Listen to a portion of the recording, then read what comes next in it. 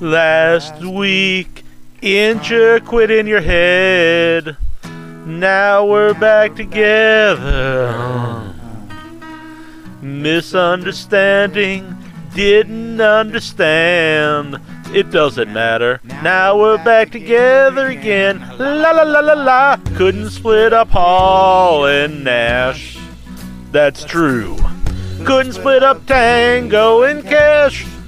That's also true. This is a song of exultant joy because we only came to kick some ass. Rock the heady verse and kick some ass. What we gonna do? Better think fast. Like the past.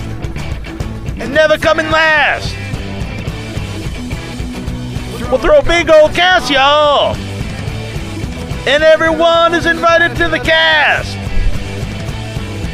And everyone, you're all invited to the podcast.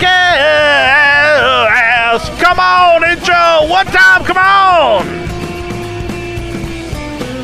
Hibba-da-ba.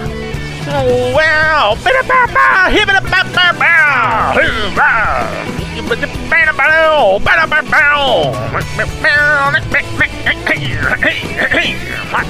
All right, and we're back here once again at In Your Head Wrestling Radio. I'm the internet icon, the pride of the pilgrims, the most honest man in all of podcasting. Handsome Jackie Jones, off my right-hand man, my audio soulmate, and the enforcer of the Headyverse. A 1-inch biceps, the power goat. Bah! How about that, Jack? Huh? I'm very proud of you. Very powerful Thank tonight. You. I know. I'm pumped. Good. We're both pumped because tonight, and he's probably wondering right now why he's here after that intro, but we're joined by the innovator of the selfie himself, WCW personality legend, Sonny Ono. It's very good to have you here. Hey, how you guys doing? Excellent. Hey, so are you sure they're talking about his 1-inch bicep or something else? Some other body parts, or are we just talking about his bicep? I can assure you, they are talking about the biceps. No, but it's only 1 inch. I don't understand. You know, I'm used to hanging around with Scott Steiner, who's got massive biceps. So I don't.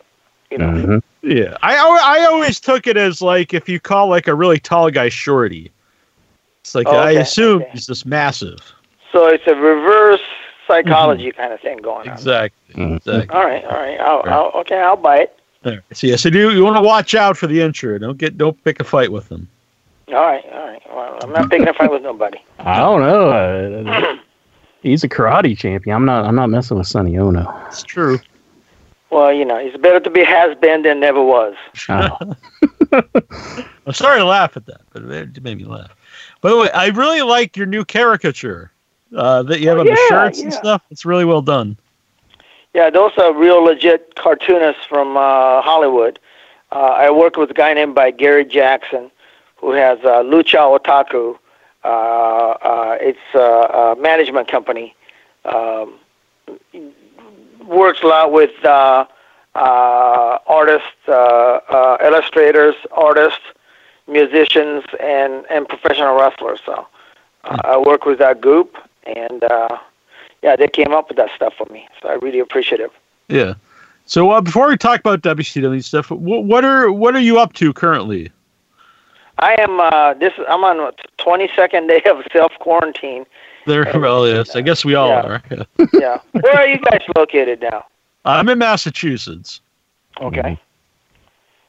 You're still on the sticks, right? Massachusetts? I mean, you don't have a lot of population density there, do you? Not where I am. I'm on Cape Cod, so it's a pretty small town, yeah. I still go for my walks, and like yesterday I didn't run into anyone. Today it's a really nice day out, so I saw maybe about 5 people out and about, but keeping the social distances and everything like that. But Intra's in West Virginia. Yeah. Oh, West Virginia. But I can tell you a story about West Virginia. Oh, please do. Back in the WCW days. Holy bucket. What was it like? What was the WV like back in the WCW days? Well, we would go on a tour. We'd be on the road, and we go through West Virginia was one of the places that we drove through and usually do Nitro or whatever, wherever we were. I mean, it's kind of blurred back in the days. But I remember Kaz Hayashi, who I was with just a few months ago in Japan. He was the president of Wrestle One because they closed. They shut down now. Mm-hmm. But of course, Kaz Hayashi was one of the wrestlers from Japan. Doing the WCW days because he went on to WWE and worked there for a few years, then went to All Japan and got together with Great Muta and was working at Wrestle One. But, he was still a young man, in his early 20s. And, he didn't speak English very well. But there was. I don't want to go into a little detail because I don't know how graphic I can get on your show. Oh, you can say anything you like on the show. So as graphic as you would like to get, it's fine. Well, what happened was it was Perry Saturn, myself, and Kaz Hayashi, and I'm saying this for the first time. Probably Kaz knows about it, but this is the first time and probably on a wrestling audience. I'm telling this story, so do you guys have exclusive? If you ever talk to Kaz Hayashi, you can tell him, and he'll tell you about or Perry Saturn. But what happened was we were out after the show, probably around midnight. We went to a few of the bars in West Virginia. I can't remember the name of the town, but we're at the club, and it was getting late, and there wasn't a lot of people around, and there was this girl that was really staring at our table, and it was the average looking young lady, but I don't think she had all the oars in the water. She was like missing a couple of oars, and she didn't say anything, but she kept looking at Kaz. So I said, and Kaz can't communicate, so I approached the girl, and I said, hey, do you want to dance with my buddy here, my friend? And she just nodded. She didn't say anything. She just kind of nodded, and I went, uh-oh, this could be bad. But anyway, I said, well, what the hell, we're on the road. So I said, Kaz, go out there and dance with her. So he reluctantly did, and he says, oh, Sonny-san, go on, you're on the road, you're having fun, go out and have fun. So he's out there dancing with her, and Perry gets a phone call from Raven and the rest of the WCW guys and says, hey, we're at such and such a club, come on over.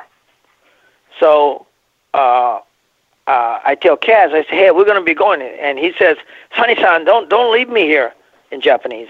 And I tell the girl, do you know this club that we're going to? And she nodded again, didn't say a word, she kind of nodded. I thought, man, she's definitely not all there. Uh-huh. But maybe she was, mentally handicapped. I'm not sure. But that's kind of that's kind of how I remember it. Yeah. And I said, well, can you bring my buddy so he doesn't get lost? And what happened was we went to the next club, and of course they showed up, and I said to I'm trying to help out my little non-English speaking young man, and Kaz is a real good looking guy. If you look up Kaz Hayashi, very handsome guy. So and she might have been a wrestling fan. She might have known who he was, but I said, hey, Kaz, I think she really likes you. And Kaz says, I don't know. I said, what do you mean you don't know? I said, you're not a virgin, are you? He said, well, no, but I said, I never been with an American girl. I said, well, she's not that American. She's from West Virginia. So I said, I said, well, I said, you might get lucky here. Uh-huh. And here's what happened. I forgot. So back in the days, all the wrestlers had to pay for their own hotel room, right? Mm-hmm. And I was the officer of the company, so company always paid for my hotel room. And whoever I was with, whether it was Ultimate Dragon or Tenzan or whoever on whether it was Jushin Thunder Liger or whoever, I said, hey, you guys don't have to pay for your room. Most of the hotel room have 2 beds. If you don't mind, I said, you're welcome to stay in my room and save some money. And, of course, Kaz was, he wasn't making a lot of money. So I said, I always let him stay in my room. And I forgot all about that. So, all the boys and me, and we're egging him on, says, hey, take her back. You're going to get lucky, Kaz, that kind of thing, right? Mm-hmm. So bar's closing. Kaz takes off with the girl, and I'm thinking, holy shit, he's going to get lucky. And I forgot that he was staying in my room. So as we pulled up to Holiday Inn, and as I get in the lobby, I see the elevator door closing, and I see Kaz and a girl going up to the room. At that point, I realized, oh, shit, he's staying in my room. Ah, crap. So I gave him like 15 minutes. Uh-huh. I figured that was long enough. So I go up to my room, knock on the door, open the door, and what I see is Kaz in a bed, and this girl is standing foot of the bed, fully clothed. Uh-huh. And I said, Kaz, what's going on? I gave you enough time. He goes, well, Sonny-san, I don't know what to say. He talked to me in Japanese. And so I had to translate the whole thing. I won't go into real detail, but, like, hey, young lady, if you're going to do it, you can't do it from there, And I had to do the play-by-play. And well, the funniest part of this whole thing was, so Kaz does his business. They get done with their business, I should say. Mm-hmm. And Kaz yells out, and I'm, lights off, and once they got it going, they didn't need my help anymore. So, and Kaz said to me, he goes, Sonny-san, I'm finished. I go, Kaz, why the fuck are you telling me? Jesus Christ, tell the girl. I said, and another funny thing was that I said, what are you going to do now? She says, because I got up the next morning and she was still there. Uh-huh. I said, Kaz, what are you going to do? And she says, well, I don't know. I said, well, because he was riding with me. I said, well, you can, you can ride with me, but you're going to have to tell her to go home. Mm-hmm. So they, whatever, they said their goodbye. We have our breakfast. We meet in the lobby. We're going to the next town. And it was Marriott, I remember. And we walk into the lobby in the Marriott. Sure enough, the girl was waiting for him at the lobby. So I tell Kaz, I said, Kaz, you're not staying in my room.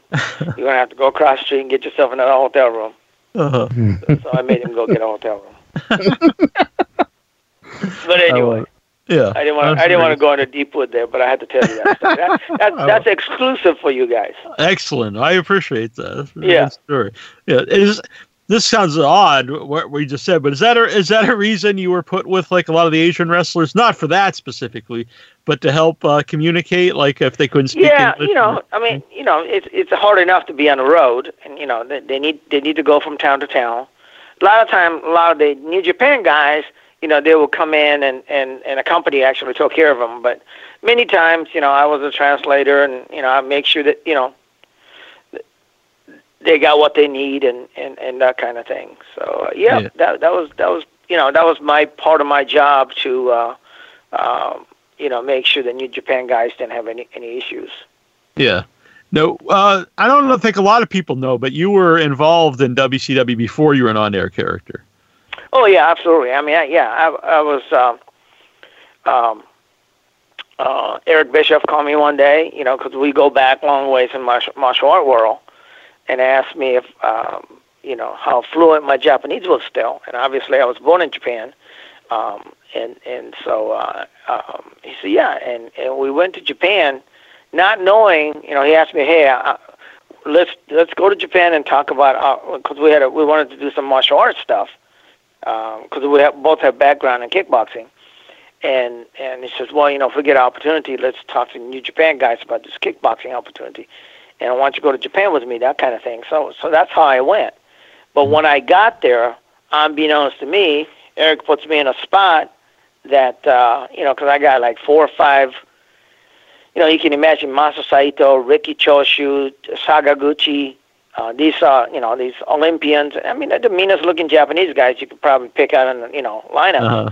And they're looking at us like they want to kill us. So I'm looking at Eric like, what the hell did you do to these people? I thought for sure I was going to end up in Tokyo Bay, floating face down. Mm-hmm. But as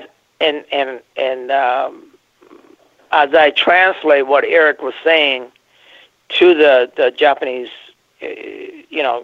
officers of New Japan, I'm translating here and this at the same time.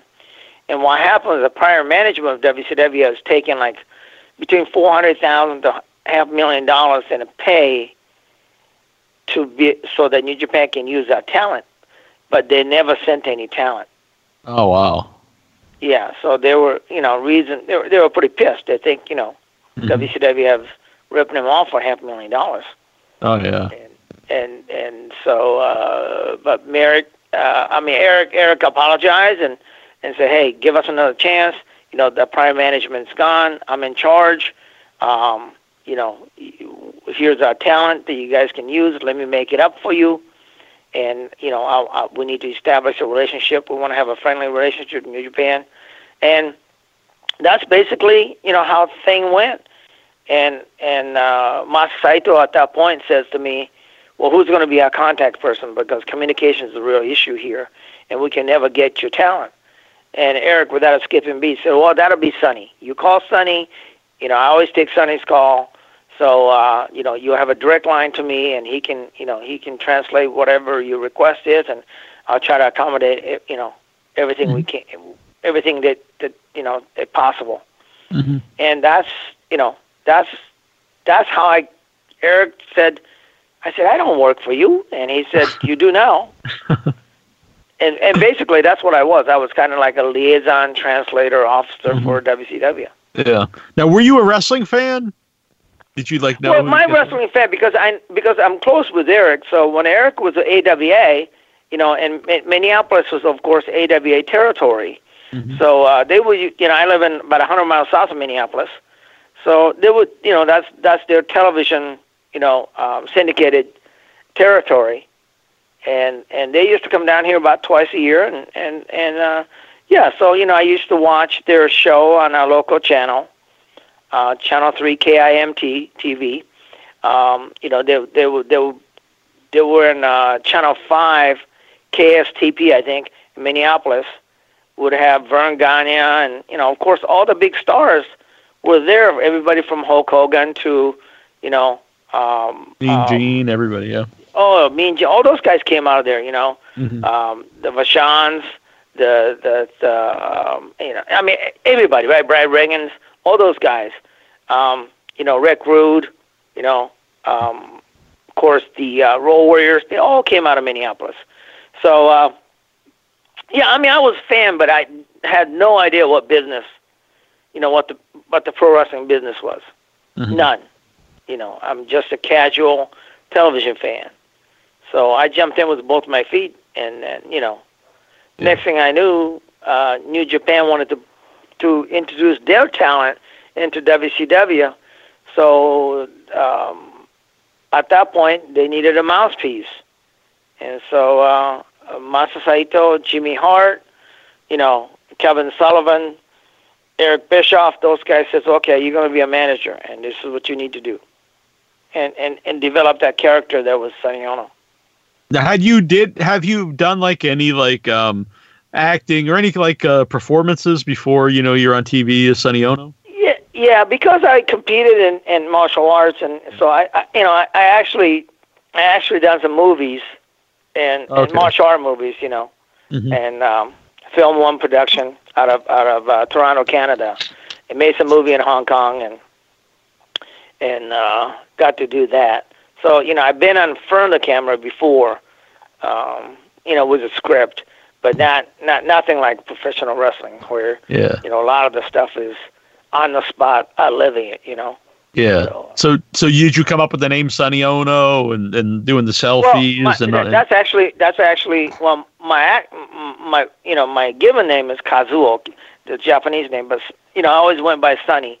And one of the things that Eric kind of smarted me up on back in the days is hey, if you use your own name, they can't license that. They can't keep it. Yeah.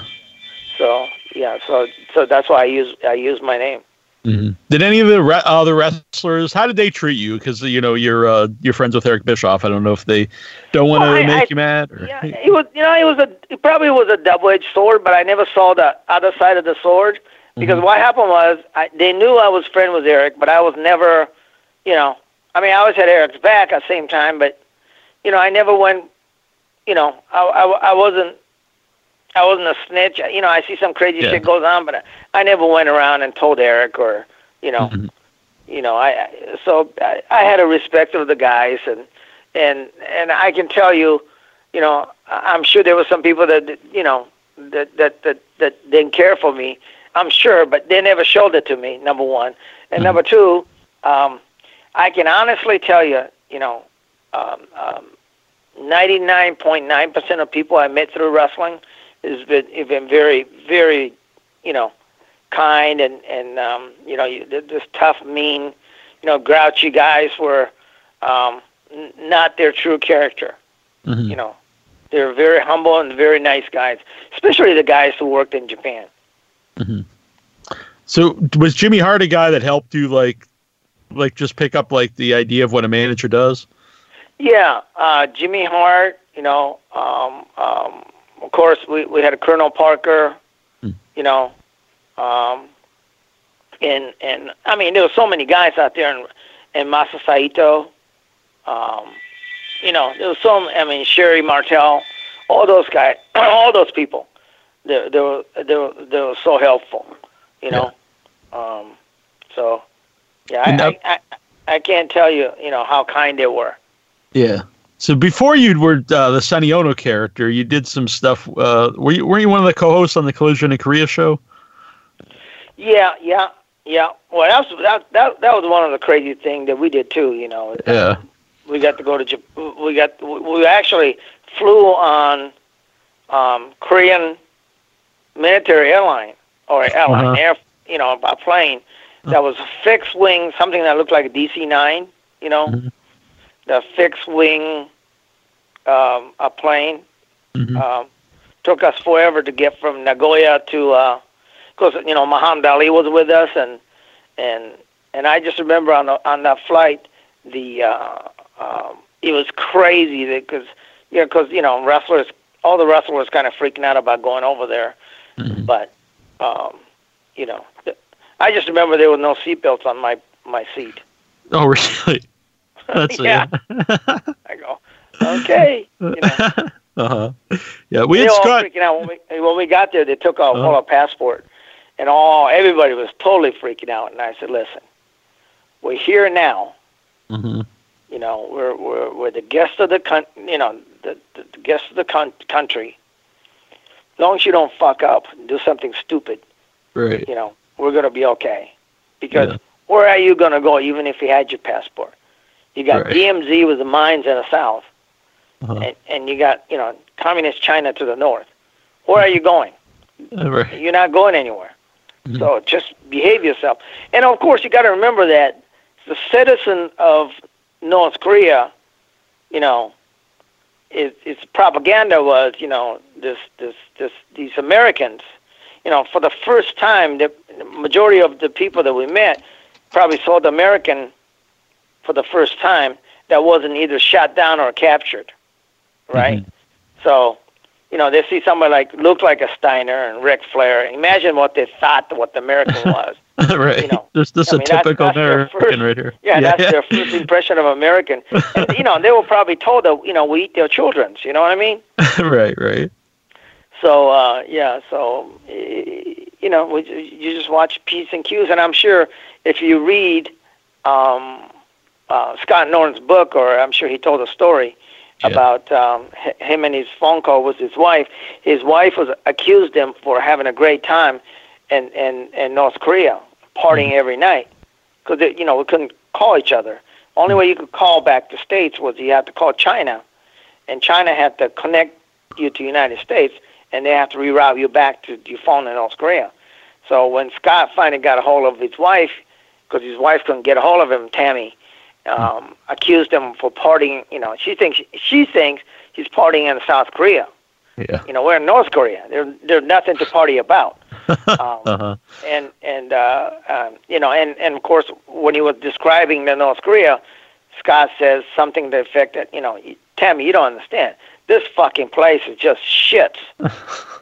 And you know, he probably says something a lot more worse than that. But Yeah. next thing you know, the phone goes dead, and knock on the door. Then two guys with the, you know, with rifles and Secret Service guys take him downstairs, and I think he was being interrogated down in the basement for. And the only reason why he's still not there or dead is because, you know, we were there with Antonio Inoki and you know, and it was before the show. Maybe after the show, if he says something like that, he might still be there. Yeah, that's great. Yeah, we had him on the show years ago before the book was out. And yeah, he told that story, and it was just he was not a fan of being in North Korea. I don't think so. A lot of people weren't. Right. But you know, it's one of those things. You know, I mean, my thought was I got a call from Japanese government telling me that he said I shouldn't go. We can't guarantee your safety, but you know, man, it's a once in a lifetime thing, right? Yeah, I was gonna say, like, yeah, I mean. Sure, probably at the time it's a little like uncomfortable, but to look back and think, you know, you're one of the few people to even be there. Never mind. I actually went there and came back alive. Yeah, exactly right. I mean, and prior to that, you know, I went to South Africa in 1986 when there was still apartheid. Oh wow. De Klerk, who became a president, who eliminated apartheid from South Africa. He was a sports minister at the time, so I represented actually I was part of the U.S. karate team and went down and competed against Springbok of the South African martial art team. Oh, wow. What was that experience like? Well, we stayed in Sun City, kind of like their little version of Las Vegas. Yeah. And in Sun City, there's no apartheid. You know, black can move freely. At least that's what they say. Anyway, but everywhere else, it was really weird. You know, you got whites only. And so I was having a discussion with some of the guys, and you know, because we're kind of giving them shit about apartheid, but not directly. So I was having a dinner, this very kind of formal dinner, and I was asking. I said, so let me say this: how does this thing work over here with this apartheid? He says, well, it's, you know, blacks are considered, you know, they had classes of different people. It was almost like a color shades. Yeah. You know, they had the blacks, which meant like Americans. African American was considered blacks. Yeah. Or European African was considered blacks. But then you had a native blacks, you know. So that was one category, and so as he goes down, like Indians, like from India, they were considered colored. Chinese considered colored. The Vietnamese considered colored. You know, South Koreans considered colored. So I asked him, I said, well, what are Japanese? He says, no, Japanese are Japanese. I go, how in the hell you can tell the difference between Japanese and Chinese or, you know, guy from Singapore? He says, well, no, you know, by who you guys come with your passport. And I go, well, no, what I'm saying is, how do you guys define coloreds then? Then he couldn't answer me, and I said, no, I know the answer. He said, well, what do you mean? What do you think? I said, because I look out your window, and I see Toyota factory here, and I see Mitsubishi factory here. So there is no colors. It's the main color, what we call in America, green. Yeah.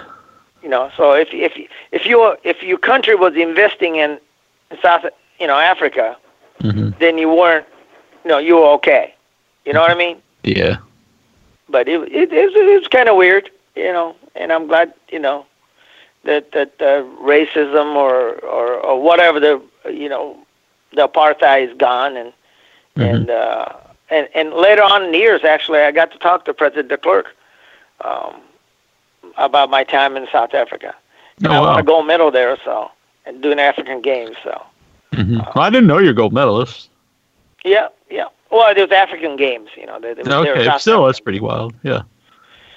Yeah, back in the days. Yeah. So, like I said, it's better to be never was. Then I'm a has been, but it's better to be has been. No, I mean I can't talk about a gold medal in any game. So, but I did win a trophy in chess club in the 6th grade. So I got nice. That. But yeah, so did you ever have to use like your martial arts in like real combat? Like outside of outside of combat. Yeah. There was a couple of incidents, not many. Now I can count in my one hand. Yeah, but it's usually doesn't. It's not like usually it's not like on like in a television. It's usually never fight. You know what I mean? It's usually 1 or 2 blows or 1 body sweep or something like that, and it's over. Yeah. So I assume that was the connection with Ernest Miller when they put you guys together was the martial arts. Yeah. We both come from martial art. He was actually instructor for Garrett Bischoff, who's Eric's son, and that's how that connection started. Well, was he as funny, just out of character as he was, on TV? Yeah, I talked to Ernest probably 2 or 3 times a week. Every week, we've been friends then. We're still friends, and he still does. He still actually competes on the senior divisions, and I think he was a world champion a couple of years ago again, and and he's acting now. Of course, he was in a movie, The Wrestler, and he. On local television here in the United States, well, I guess you guys are in the United States. You know that show MacGyver? Oh yeah. Yeah, he done. He actually in that I think he plays a Captain Walker, Army Ranger or something. Actually, cool. He's coming up. That episode's coming up pretty soon. Oh, that's very cool. Yeah, he still does those things, and he does well. Yeah. When you're managing someone who doesn't need you to speak for them, like was that as fun or like what's the role because, there? If you really were paying attention, Ernest Miller didn't win a lot of matches, right? And yet he was over because because he was so entertaining, right? And the people love to see the big mouth guy lose. So, that was usually kind of our formula. So I was a lot of time his side, I played, when I was with him, I didn't play his mouthpiece. I played his sidekick. You know what I mean? And I wasn't doing, I was doing hardly any talking, but I was the reason why he lost a lot of times. I would try to help him or he would try to save me and, something would happen and he would lose a match. So, so there was a reason why I was there, but I was there more as, Jackie Chan and Chris Tucker kind of thing, Yeah. And so, but we had so much fun doing what we were doing, man. I can't tell you, Did you? And it's a lot more fun doing like TV taping for Saturday nights, and syndicated shows and stuff like that, Yeah, why is that? Just because they're looser? You don't have they let us do what we wanted to do. Yeah. At one point, Jimmy Hart was in charge of Saturday night TV taping. And so, and he would let us do what we wanted to do. One of the matches, I looked up at the board. We came in, and he says, okay, Ernest, Sonny, you guys have Prince Ikea tonight. So I said, well, can I do something? And Jimmy goes, do whatever you want. I said, how much time we got? So they give us a time, and I said, well, Ernest goes in, does his things in the ring, and I would tap on Ernest's shoulder, and I go, Ernest, and I would ask for the mic, and you know, I generally don't speak. So, what do you want, Sonny? So I said, Ernest. I said, I got a surprise for you. I said, you know who we have tonight? He says, who? And I said, Prince. You know, Purple Rain, Prince. And we would start singing Purple Rain in a ring. Uh-huh. And of course, in Prince Ikea would hit and, you know, go into the matches. And next week we had a guy named by Al Green. It was a kind of he was a wrestler with WCW, kind of journeyman kind of guy. So I would go, hey, I'm sorry about last week. I made a mistake about the Prince, but this week I really got it. You got Al Green. You know, like, let's get together. You know, right, and right. we would start singing and shit. You know, so we had, they would let us do some stuff like that and have fun. You know. Mm-hmm.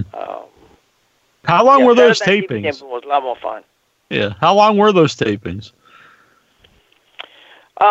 Well, the matches, because we would do syndicated shows. Some of them go on the syndicated show, and some of them would be for Saturday Night TV taping. So, you know, I think the show was an hour long, but we would tape, a lot of time we would tape 2 weeks worth, you know. So when we go do the show, some of the part would be for Saturday night, some of the part would be for syndicated show. So we'd be there having like 3 hour, you know, working for like 3 hours. Yeah. You know. Not too bad, though. No. Yeah. But when Nitro really takes off, like, what's that atmosphere like to be, you know, in front of this huge audience every week, and also everyone's just, you know, so loud and into the show? Yeah, I mean, for me, especially when the Nitro started happening, you know, obviously when Nitro went from 2 hours to 3 hours, and, you know, and of course we had Thunder. We needed talent. That's when a lot more Japanese were utilized. We brought in Great Muta, Chono, you know, Tenzan, Masa Saito, Kanemoto. I mean, a lot more, you know, top New Japan stars showing up on our television. So that's why, you know, and because I was managing all the Japanese, that's why I was on, you know, that if you look at the WWE, you know, Monday Night Nitro shows, you know, most of the show I'm on it, you know. The period from, you know, from 95 to right up till the tail end of 2000, I was probably on every show. Yeah. But it was fun, man. You know, for me, not knowing a lot of the business side of it, just taking care of the talent, because that was, you know, one of my jobs. So, you know, I get to expense their dinners and stuff, and we go out and eat. You know.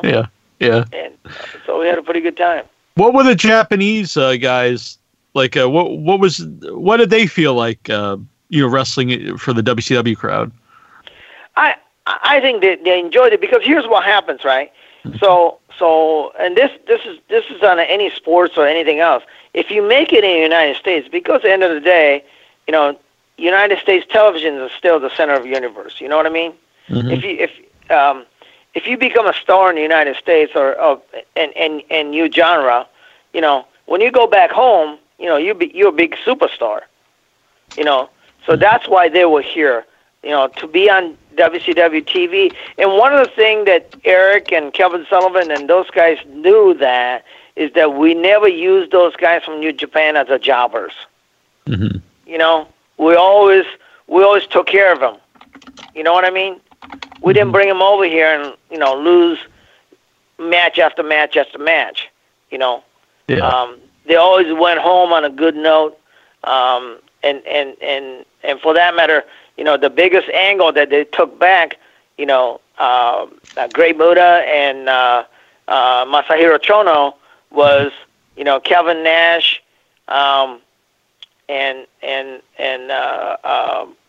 you know, it was Kevin. It was outsider version of New Japan. You know, NWO Japan. You know, so it worked out really well for them. And that angle, even to this day, is the biggest angle they ever had. In 1998, they sold over $7 million in an NWO T-shirt in Japan. Oh wow, that's pretty awesome. Yeah. Yeah. Did do you yourself have anything from WCW, like a NWO, Japan shirt or anything like that? Yeah, I have, but there's a lot more. I mean, I put a lot of them on the eBay and sold Sure. them. I have a few things probably left, but yeah, most of the stuff, there's a lot more people out there who think it's worth a lot more money than I think. There was a guitar that was first NWO event. NWO pay-per-view was in Cedar Rapids, Iowa. I think it was in February. It was like coldest day of the year, and part of the segment where Eric broke an NWO guitar over a giant's head. Right. Paul Wright. So as we were leaving, since I lived in Iowa, I was driving home, and I see this guitar thrown in a corner by the trash can. And I said, hey, I asked the production guy, I said, can I have that? And they said, yeah, we're just going to throw it away. And I said, okay. So I took it, and I forgot all about it, and I had it sitting in my office in my home. And one day my wife said, hey, you need to clean this crap out of your office. So I said, well, these are a lot of memorabilia. And she said, well, whatever you got to do, she said, if you don't throw it away, if you don't get rid of it, I'm going to throw it away. So I said, okay. So I posted on eBay, and I got a message, then a phone number, and I responded with my phone number. A guy called me from Australia, wanted to buy the guitar, and I think he paid me like $500. Oh wow! Yeah, and he wanted FedEx, and I think it cost him like $400 of FedEx. And yeah, he says he's going to put it up on. I was a big wrestling fan, but a lot of these fans, they want those memorabilia, Oh yeah, definitely. Yeah. Yeah, so I saw a bunch of the stuff that I had. Intro, you got a question from the chat room or Facebook? Yeah, I got one from Facebook. Vince Rudo, he wants to know, what are your memories of XWF? Well, XWF was the Jimmy Hart called me and said, hey, we're doing this XWF, and there was TV taping, and I think in the Universal Studio. So I managed a couple guys like Vapor, was an Asian American guy out of California, and my most memorable thing about XWF was you guys all remember Jimmy the Snuka. Oh yeah. His son was wrestling my guy named Vapor, and the finish is going to be double splash by Jimmy the Snuka Jr. and Jimmy the Snuka. And I said, who's the Jimmy the Snuka going to splash? He said, well, that's you. I said, I'm not taking a splash from Jimmy the Snuka. I'm 135 pounds soaking wet. I'm not going to have anybody who weighs over 200 pounds. I mean, I see what Jimmy the Snuka does. His finish. Oh yeah. And so I said, no, man, I'm not doing that. And he goes, no. And so Jimmy comes over to me. He goes, listen, brother, no problem. No problem. You just lay there. I'll take care of you. I said, oh, okay, all right, okay. And just before we're going out for the match, we have the match and then we know the finish, and it's a double splash. So, because I interfere, Jimmy comes out and throws me in a ring and so on. So Jimmy says to me just before we go out, Jimmy goes, hey, Sonny, I'm old now, I said, yeah, what? He says, be sure to catch me. I said, no, I'm going to be laying flat on a mat. He said, no, just make a V, come back up and catch me, and, break my fall. I go, man, I'm not breaking anybody's fall. So he said, no problem, brother. He said, you okay, just catch me. So we go out there, and I did try to catch him. Only thing I got out of that was a big, bad whiplash on my neck. I couldn't move my neck for about a week. Yeah, I mean, I'm pretty sure he hurt Jeff Jarrett near the end of WCW doing the splash, and that's a trained wrestler. Yeah. Yeah, no, and I'm not a trained wrestler, by the way. Right. Yeah. A much bigger man. Yeah. So, but that is a memorable moment for me. Yeah, definitely. Now that was sent in by Vince Russo, but were you around Vince Russo much in WCW? No, not at all. Actually, he might have talked to me one time. Uh-huh. Yeah, he didn't have much to say to me. Yeah. Did it seem like he did? Yeah. Did it seem like he didn't like you, or he just didn't? Well, his thing was because because you're Eric Bischoff's friend, yeah. Yeah, Eric was gone when Vince Russo came in, and I don't know if you guys know this or not, but he made a public statement when he came in on the WCW, one of the WCW platform, saying that he's I'm paraphrasing now, but he says, "I'm from America. I don't want no Japanese and I don't want no Mexican on my television." Yeah. And proceeded to fire all the Japanese and Mexicans, almost all of us. Uh-huh. So, Yeah. I mean, I laugh, but I laugh because it is like, I don't think someone could do that today and it not be like this giant deal. You know what I mean? Well, like if someone would say that today, it would be like, whoa, this guy's even then. Right. Very true. Yeah. Very true. Because he didn't say, he actually pointed out a race of people. Right. Japanese and Mexicans. It wasn't like, I don't know how delicately he could have said it, but, yeah. There was no gray area. Yeah. And he proceeded to take us off TV. Uh-huh. But what Vince Russo failed to realize was that, because I was tied into New Japan, New Japan was at this point was paying us over $1 million a year.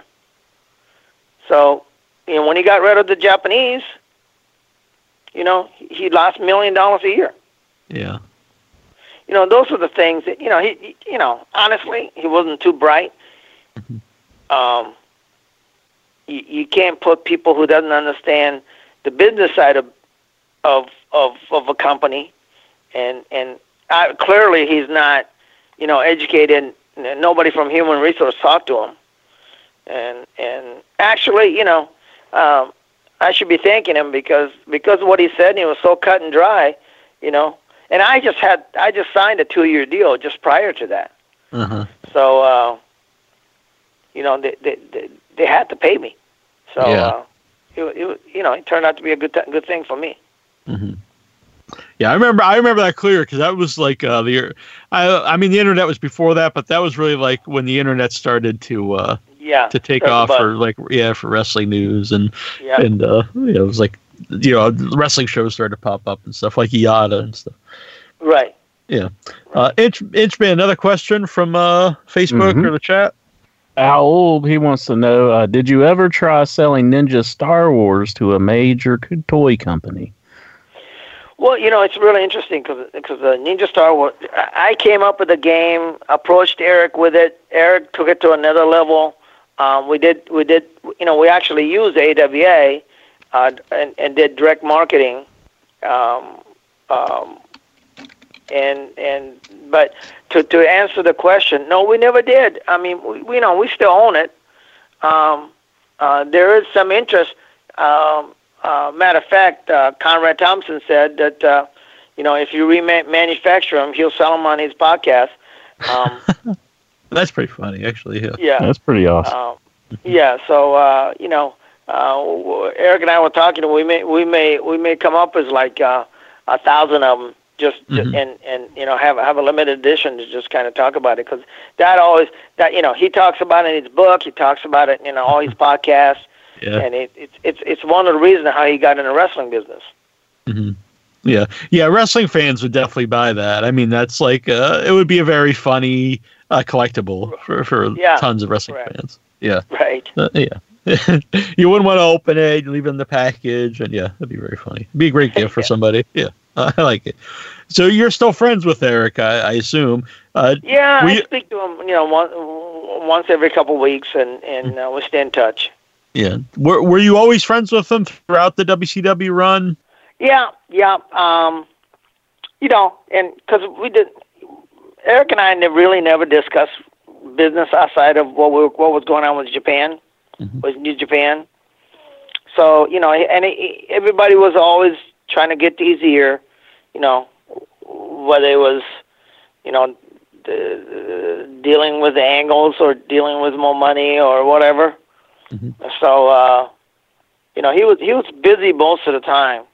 But when he wanted to get away, you know, we would just go out and grab a beer here and there and go eat some sushi. That was about us. But Eric and I had a lot of fun time doing business in Japan. Yeah. You know, we both like fish and we both like sushi and of course, you know, Eric loved drinking beer, so. Are you a big drinker as well? No, I'm not. Actually, he drinks probably, you know, 6-pack to my 1 beer. Okay. But you know, I can never hang with that guy. But I think he's cut down a lot now. He just called me a couple of weeks ago, told me that he need to lose some weight because he'd been sitting at home. But you know, he lives in Wyoming, one of the most beautiful places on earth. So and I don't think you have to worry about, you know, this distancing people or whatever you call these things.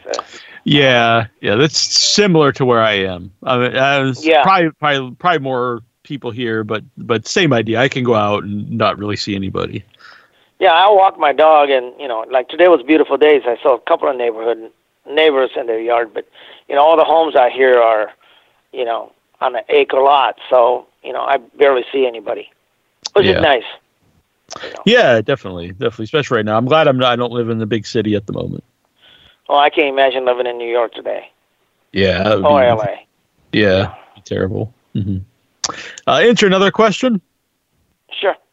Yeah, I got another one from Al Ulb. It's I'll try to clean it up, but Tony Schiavone claims that you used to call him while you were having relations.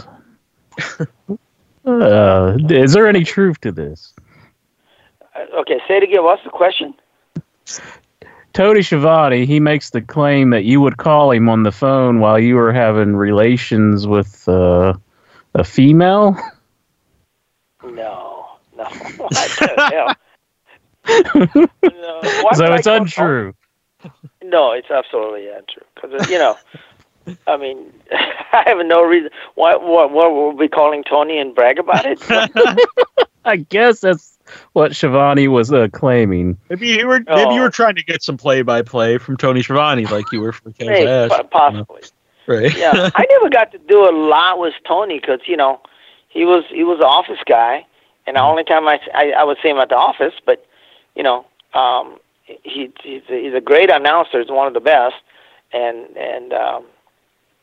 never got to do anything, you know, aside from me playing my character. You know, when he would interview me or something like that, but never got to work a lot with him. But you know, a great guy, but no, I never been that lucky. And I don't know why I would brag. I don't know why I would brag with Tony Schiavone. I like the story anyway, but the right. Yeah. How about Mean Gene? I mean, you got to be around Mean Gene a lot. What's Mean Gene? Mean Gene was the best. You know, he was the best. I mean, he was probably the best interviewer. You know, I agree. He was the best, and we would have so much fun. And Ernest and I would try to, you know, because you know some guys they want to do those local. We would, let's say we'd be in Tupelo, Mississippi, or we're going to be in Tupelo, Mississippi. So they would get a group of us to do these interviews directed for the local stations, you know. And we did one on Tupelo, Mississippi, and Ernest and I would always try to get Mean Gene cracked up, you know, give him shit, you know. So one day Ernest and I were doing a you know, local ad, you know, for WCW coming to Tupelo, Mississippi, and So, and Mean Gene, you have so many. Mean Gene was such a pro. He knew how much time we had and all that stuff. We don't, we just keep talking. So we go in and Mean Gene will start over. Ladies and gentlemen, here we are back, and next Tuesday we'll be in Tupelo, Mississippi, and one of the stars will be Ernest the Cat Miller, and of course accompanied by Sonny Ono. And I would say, before Mean Gene will get started on his question, I would say, Mean Gene, and he will play along, of course, and he says, I found out today about great American pride. And he would say, well, what would that be, Mr. Ono? And I would say, people in Tupelo, Mississippi is so proud of their double wides. Everybody talks about double wide in Tupelo, Mississippi, and their pride and joy of double wides. Mm-hmm. And he goes, well, yeah, and Mean Gene was kind of goes, well, and I didn't know what double wide was. Well, and he would say, well, double wide is their home, their trailers, homes, and I go, no, Mean Gene, double wide is what they call behind of their lovely American women's. And of course, he would get mad at me. So, Sonny, I don't know who told you that. That kind of thing. We would try. We would get into, because that's our way of insulting Tupelo, Mississippi without and so. But Mean Gene was the best. Matter of fact, I'm so sorry that he passed away. I was with him. Like months before he passed, I think we were in New York at one of the autograph signing deal. Mm-hmm. But very kind, and really smart. I mean, he's an icon in the business. Oh yeah. I agree. I don't think there's anyone even close. As far as like what he did, the interview guy, like the backstage interview guy, or later, at ringside interview guy. Yeah, without a doubt. But who's another guy who's so great was, we talked about Jimmy Hart, but Bobby Heenan was such a great help to me when I was, this nervous little Japanese guy who was kind of thrust into the, representing all the Japanese and wrestlers, and Bobby Heenan was the best, and he's wit, he was so quick, I mean, he give you like 4 zinger before you could even, focus on the first one, Uh-huh. And remember Bobby Heenan's the one who sold me this, the storyline was he sold me the first hour of Saturday night TV taping, Saturday night TV show. Oh, really? Yeah, that was a part of the storyline. So Mm-hmm. the first hour of Saturday night was brought to you by New Japan and Sonny Ono. Yeah. We did that for a little bit. That was a lot of fun. Yeah, he's definitely the best. Bobby Heenan, best manager, and just so funny. And we were really lucky enough to have him on the show years back. It was definitely one of my favorite times ever having him on the show. But yeah, just I remember growing up watching him as a manager. He's the best, and then as a color commentator, and just one of the funniest guys in wrestling ever. Oh, absolutely, and so quick-witted. I can't, just amazingly smart.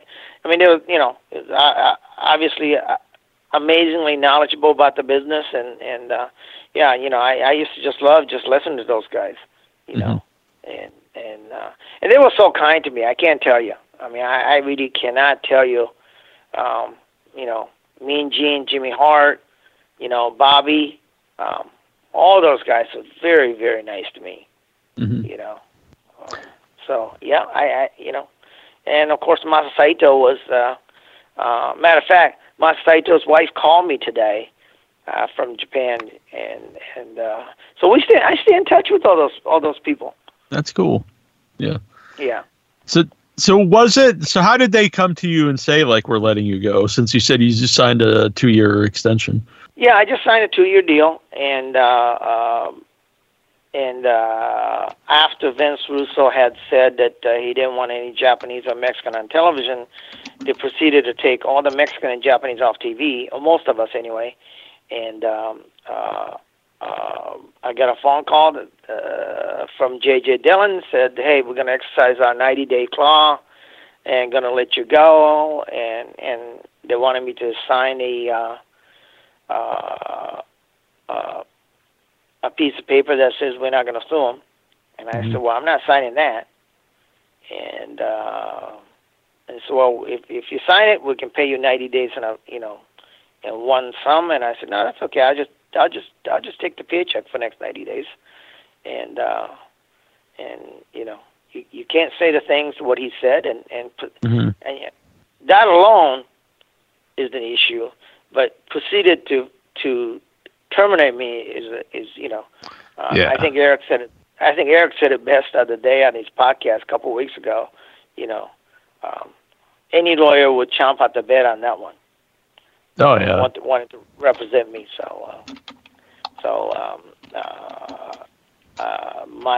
My attorney happened to be the former Attorney General of Georgia, so I went out and got a real good lawyer, and everything worked out fine for me. Mm-hmm. Was that the lawsuit that came later, or was that a lawsuit at the time? That lawsuit came actually right at 2000. Yeah. Mm-hmm. Yeah. Was there any more? Yeah, go on. Sorry.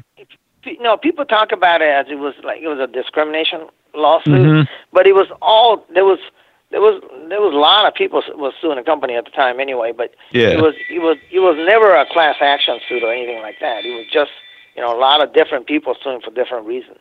Mm-hmm. Yeah, and honestly, like you just said there, I mean, just that statement alone, it's like, to me, it's kind of a no-brainer. So, it's kind of insane that even happened. I mean, it wasn't even a gray area, right? I mean, you can't say he wasn't performing. He wasn't, you know what I mean? He wasn't getting a rating. It wasn't none of those things. He wasn't by my performance. He had nothing to do with my performance. They didn't come out and say, hey, we're letting you go because your performance, or if I did something that was against company rules or anything like that. The reason was, and reason being, or one have to assume when a head booker says, I don't want any Japanese and I don't want any Mexicans, and there's no gray area. Yeah. I don't want to advocate lying, but at least lie and just say, hey, we don't like your performance. Right. Yeah. Your segment's not getting the rating or whatever. You know what I mean? I mean, it couldn't. I mean, there was none of those. It was just, I mean, if he had Vince was a half a brain and knew the business side of it, he would have never said it. Yeah. And there's a lot of ways to say no, right? Yeah. There's a lot of ways to skin a cat. Yeah. And he was just that arrogant and stupid. Yeah. In any business, not even just the wrestling business, but any business. I don't care if he worked at Walmart. Right. I mean, can you imagine a district manager or for that matter, personnel officers, people who have the power of hire and fire people, came out and says, hey, moving forward, Walmart is an American company, so I don't want any Mexican descent or Japanese descent to work in Walmart. How do you think that'll go over with any company? Yeah. Just it's insane. Yeah. Did you ever had any talks with WWE to ever go there? I had a couple of inquiries. There was a guy named by Kenzo that they had for a while. Right after I did get a call about possibly working with him, and One of the biggest thing was that I actually had a job offer was when TNA started. Jeff Jarrett actually flew me to Las Vegas, offered me a job to work for TNA and do what I did, same kind of stuff what I did for WCW. Try to get a partner company in Japan to work with, and I'll be on camera talent as well. And Jeff was very nice. He offered me a job, and actually I'm the one who declined that job because I was still in litigation with WCW. Mm-hmm. So and not only that, I would have worked for him, but Vince Russo was at TNA at the time. Oh, okay. So I would be a hypocrite if I would take that job and go work for Vince Russo, work with Vince Russo, I should say. Yeah. So I declined that. Did you miss the wrestling business once you left it? You know what I miss? I miss the people, right? I miss the wrestlers. I miss the crew. I miss the people I worked with. Because you're on a road. I mean, they become your family. Mm-hmm. 5 years that I was there. Literally, I see them from Monday to, Friday, and when there was pay-per-view to the weekends, we're on a road together, and that's what I miss. I miss the wrestler. I miss the friendship that we had, but it kind of worked out good for me, and I will tell you this, because at this point, my daughter was like going into junior year in high school, mm-hmm. and my oldest, so, being able to, because, when you're doing something, you don't really realize how much you're missing at home, right? Yeah. So it actually worked out really well for me. I got to come home, and I got to spend a lot of time with my family, especially with my kids, and watch them grow up through high school and college. So actually, like I said, it worked out pretty well. If I stayed in the business and stayed on the road, I would have missed a lot home. So I'm happy with the way things turned out. I am blessed with what I have. I have 4 wonderful children that they're all working, successful, and they all went to a private school. Thanks to Vince Russo, and they all came out of college without a debt. Mm-hmm. So, there's somebody going crazy in the chat room. But do you still watch wrestling? Yeah, I do. Because I still have some. I mean, my friends are becoming. The people I know are becoming far and few. But Cody Rhodes and AJ Styles. Christopher Daniels, some of the people I knew from back in the days through Japan, and all those guys that worked in Japan. So I'll tune in and watch them. But I don't watch it like certainly I did back in the days, and it's and business is different too, Mm-hmm. But one thing I do like about what happened is this, I think I can safely say WCW really introduced, quote unquote, the cruiserweight guys, from Chris Jericho to, AJ Styles, of the world, who's still wrestling now. I think it wasn't for the WCW introducing people like, Ultimo Dragon, Dean Malenko, Eddie Guerrero, Chris Benoit. I don't know how much chance they would have had at WWE, or for that matter at AEW right now. Mm-hmm. I think they found their place, a legitimate place, in top of the cards. Mm-hmm. And most I'm proud of more than anything else is that the women wrestling right now is so much more superior than what it was You know, because, and I think who started that was us with Bull Nakano, Medusa. Akira Hokuto, and of course Medusa. You know, those women wrestle, and they could wrestle better than probably most of the guys. You know, and they were so freaking stiff. You know, being on the ringside watching those girls wrestle, you know, they do the double foot stomp from the top turnbuckle. Mm-hmm. You know, I don't care what you do, you can't. there's no faking that. Yeah. You know,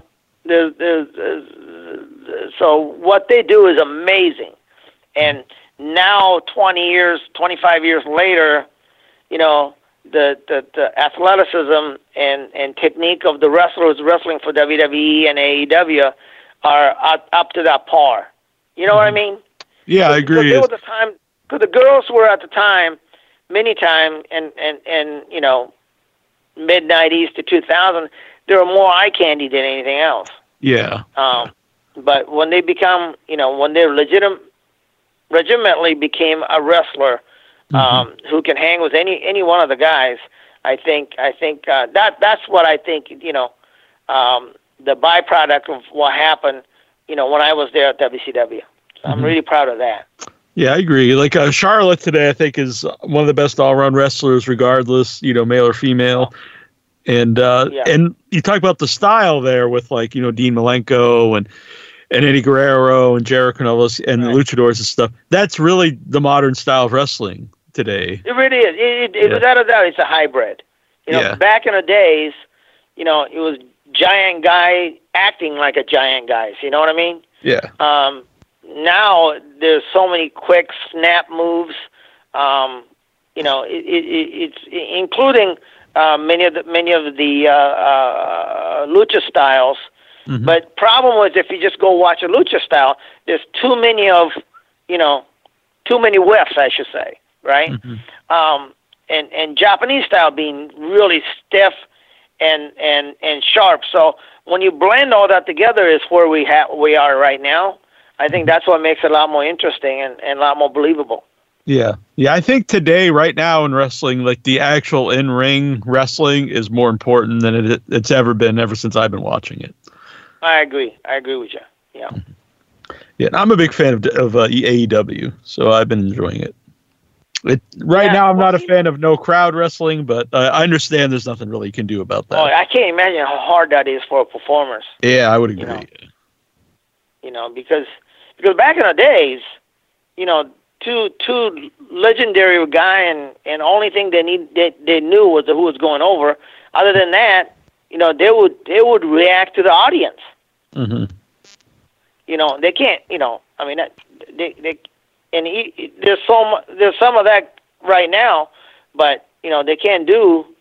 You know, there's no audience, there's no reaction, and that's got to be unbelievably hard. Yeah. As like I say, I'm not a fan of it, but at the same time, I don't know what else you're going to do, and I do give people props for, you know, going out there and doing the best, you know, they can, obviously. Oh yeah. But you know, So if people would want to follow Sonny Ono, where would they do that? Not like back to your house, but yeah. Yeah, they can follow me on Facebook. That's easiest. I'm on the Sonny Ono. So yeah, there's, you know. And do you sell those shirts? Yeah, I think they just started putting those shirts on the Pro Wrestling Tee. I think they have. Oh, them okay. Now. Very cool. Yeah. I got to go to the actual Pro Wrestling Tee not long ago in Chicago. It's a much smaller building than I thought it was, but it's very cool to go to. Those guys do great business. You know, they got their little niche, and yeah. I think if you go to Pro Wrestling Tee, I think my T-shirt's up there. So. Yeah, and I think that you know, really like the Young Bucks and Colt Cabana really helped. Not just independent wrestlers, but like you know, guys that aren't in WWE or whatever, selling their you know, merchandise. Yeah, and you know, I mean, I got to tell you, with a lot of the independent wrestlers hurting right now because, you know, everything being shut down. You know, all the fans should be out there.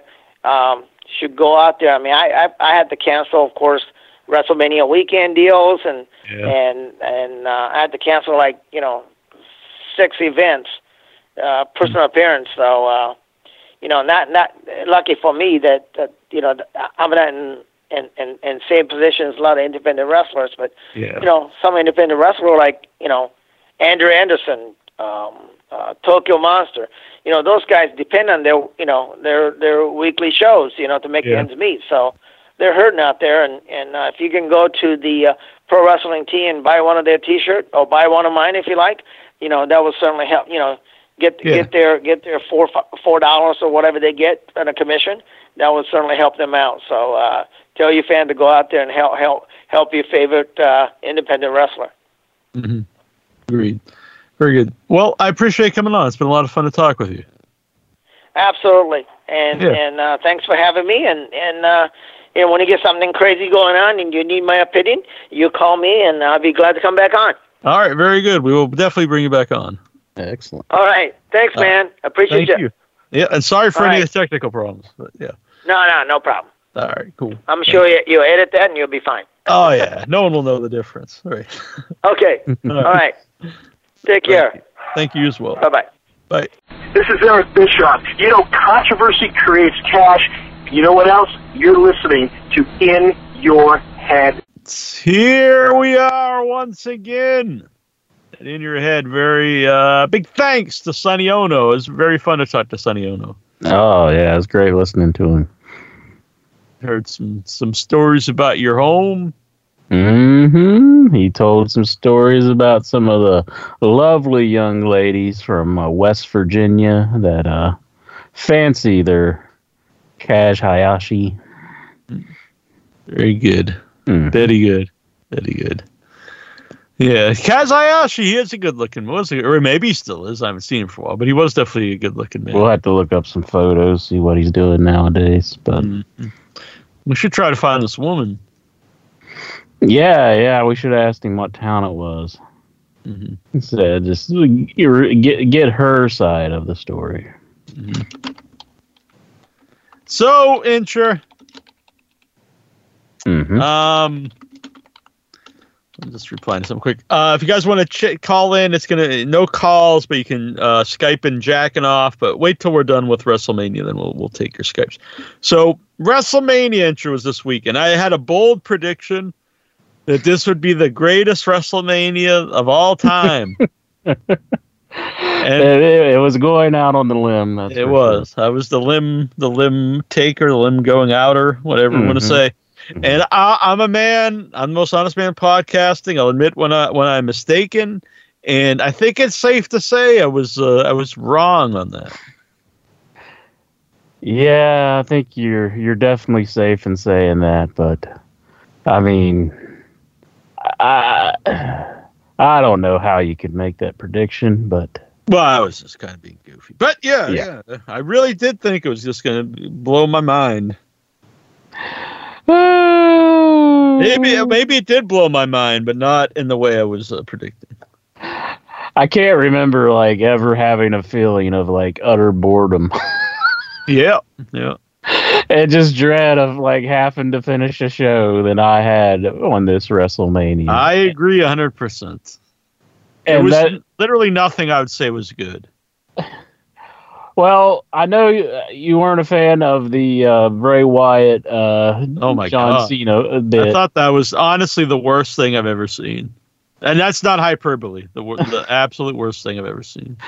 I'm just going to say I think it was a departure. It wasn't great, but it kind of broke up the monotony. I will never watch wrestling again if this is the future of wrestling. That's not a joke. I will just stop watching. Yeah, I've never seen anything worse. It was totally insane, and I understand that they replayed it on Raw. I couldn't work myself up to watch. I couldn't either. I had no interest, and then when I heard that they were re-showing that, I even had less than no interest. I heard Nia Jax made her return, but yeah, Nia Jax, I believe Big Show. I think Big Show actually went for the title. Oh, really? Against the Braun, was it? No, What a show to switch two titles. The show that's got no crowd. I'll say some people worked very hard. I don't think everyone. Some people are saying everyone worked hard. I don't actually agree with that, but I do think some people worked hard. Yeah. I found the like besides like the craziness with the Bray Wyatt John Cena match and the Undertaker match, I think the strangest thing that I've seen was the ladder match. It was just so odd watching them have like this ladder match where like you know, ladder matches are designed for the crowd's reaction, you know. I mean, all the matches are designed for that, but especially the ladder match. I just found that really strange to watch. Oh man, it was bad. Yeah, I just stopped paying attention a lot of times because I would. I think we're in the. I don't know if we're in the minority, but there do seem to be a lot of people who love this show, and for the life of me, I don't understand. I'm not gonna say you're wrong. I'll just say if this is what wrestling is now, just matches with no one there, and then bizarre, you know, movie things. It's passed me by. I'm done with it. Yeah. But hopefully we'll have crowds again at some point. I think they said. I don't think they predicted like August maybe but who knows when we'll actually have crowds again. I don't know. I know that. I guess they. Did they try though? I mean, did WWE really think that it was going to work, or did they? I don't know why you'd even do this show, to be honest. Yeah, because first of all, you see, okay, it's got no crowd. There's a ceiling fan, like right there, prominently in the show, and it's like how it's like you've ruined WrestleMania. You've ruined it to me anyway. I mean, I would strike this from WrestleMania. I would give this the Benoit treatment. This show I would just erase. I'll be like, we don't need to put this in the archives. Are they ever want to show footage of that? You know, yeah, you know, like, and then the commentator sometimes like, it's WrestleMania. Make your moment. It's like, just I know you can't just say the show sucks or something, but come on, I can't be watching this show and there's a ceiling fan there, no one there, and they're supposed to make your WrestleMania moment. I mean, come on. The only highlights, I mean, I guess you could show something from the Boneyard, or I wouldn't show anything from the other one, but you can't show like highlights with a ceiling fan and nobody there. Like you show Andre the Giant getting body slammed by Hogan in front of 93,000 people, and then you cut to like Otis like in front of nobody going, oh, yeah. I mean, it's not exactly the same. And that's not a knock on Otis. I'm just saying you could say anybody in front of nobody. Let's see how you feel about this. I would say the first night was better than the second night. And I'm kind of surprised by that. I would agree, but I think for a couple things, for one thing, I just could not take the Cena thing. I thought was the absolute worst thing I've ever seen. Maybe not even just wrestling, just the worst thing I've ever seen. And the other one, as dumb as I thought it was, at least it was a fight of some kind. It's clearly this weird scripted thing with a score, but at least it's like it's a battle. So it was kind of really dumb, that in a dumb way that made me laugh a little bit. I thought it went way too long. It's definitely not something that I'm really into, but I can give that a pass. And I also think, so it's your first night of watching all these, matches with nobody. Then a second night comes of it, and it's like, I got to watch more of this. So in a way, it's like it's probably going to come off worse anyway, just because it's the second night of crowdless shows. Yeah. But I would say the first night was better. There are people that like they love the two title matches simply because Goldberg and Brock lost. But I mean, come on, those matches were not good. Would you have liked to have been the person who won on this WrestleMania? No. That's when you got the belt.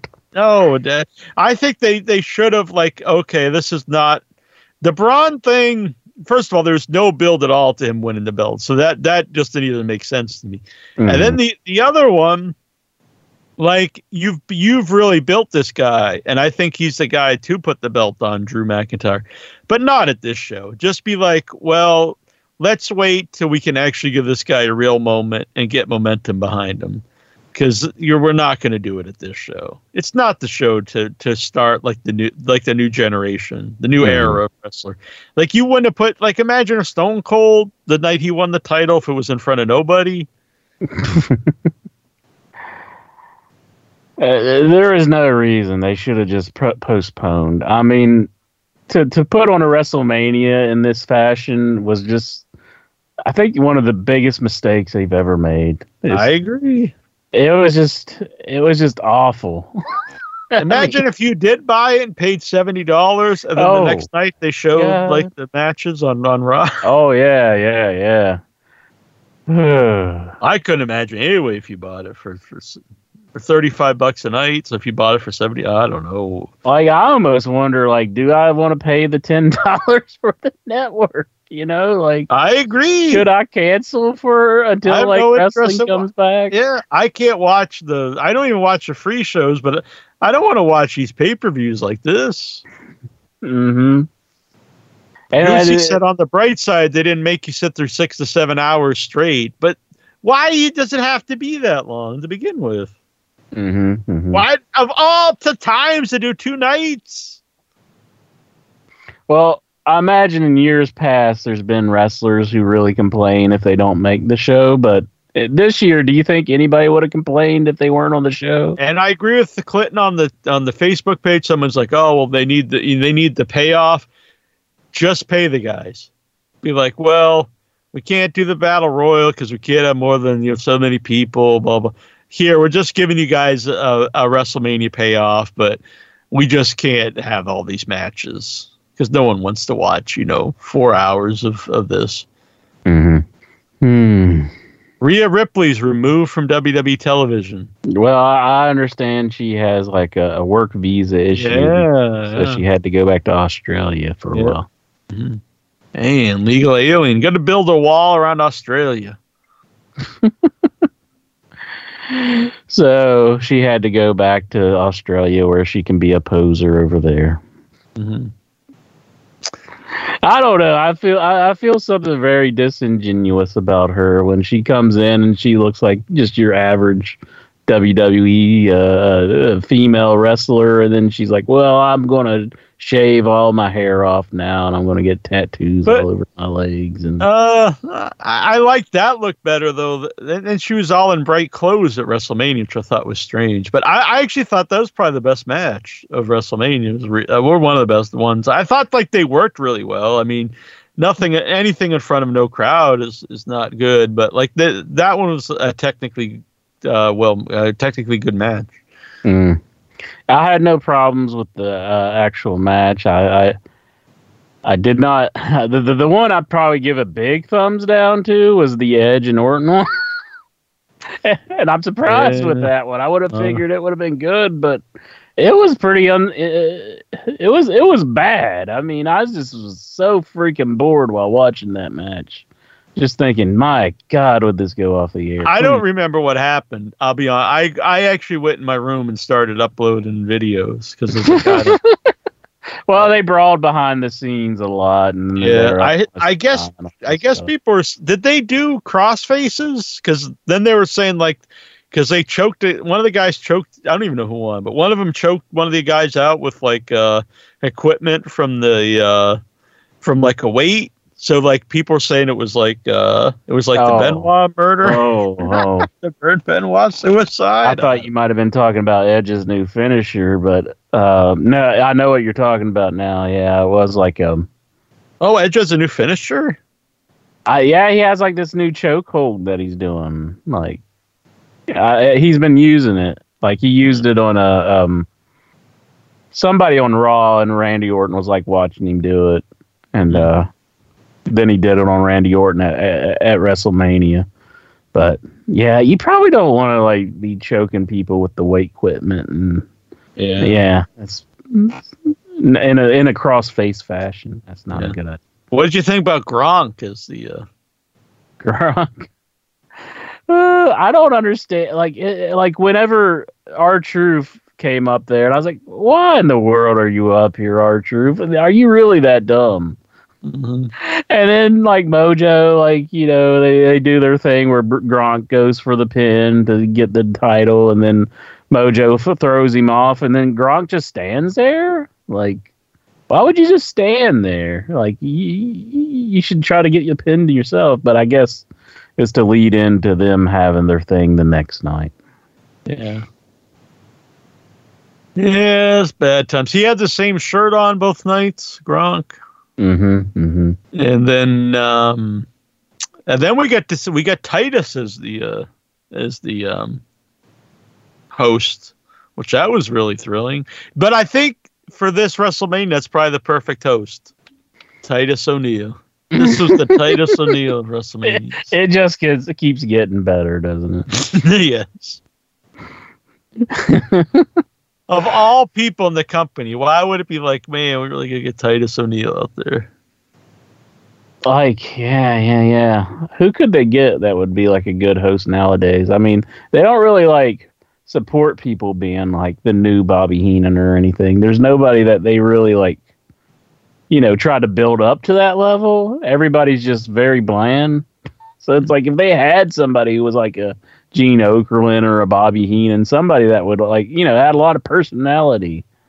Mm-hmm. But I can't think of anybody right now that they would have that would be a really good host for such a miserable show and could actually bring it up, you know? Yeah. It's hard to think of anyone. So was there anything, I'm sorry if I cut you off, was there anything else you wanted to say about that other match? The Edge match? The Edge match? No, it was pretty long and boring, I thought, and just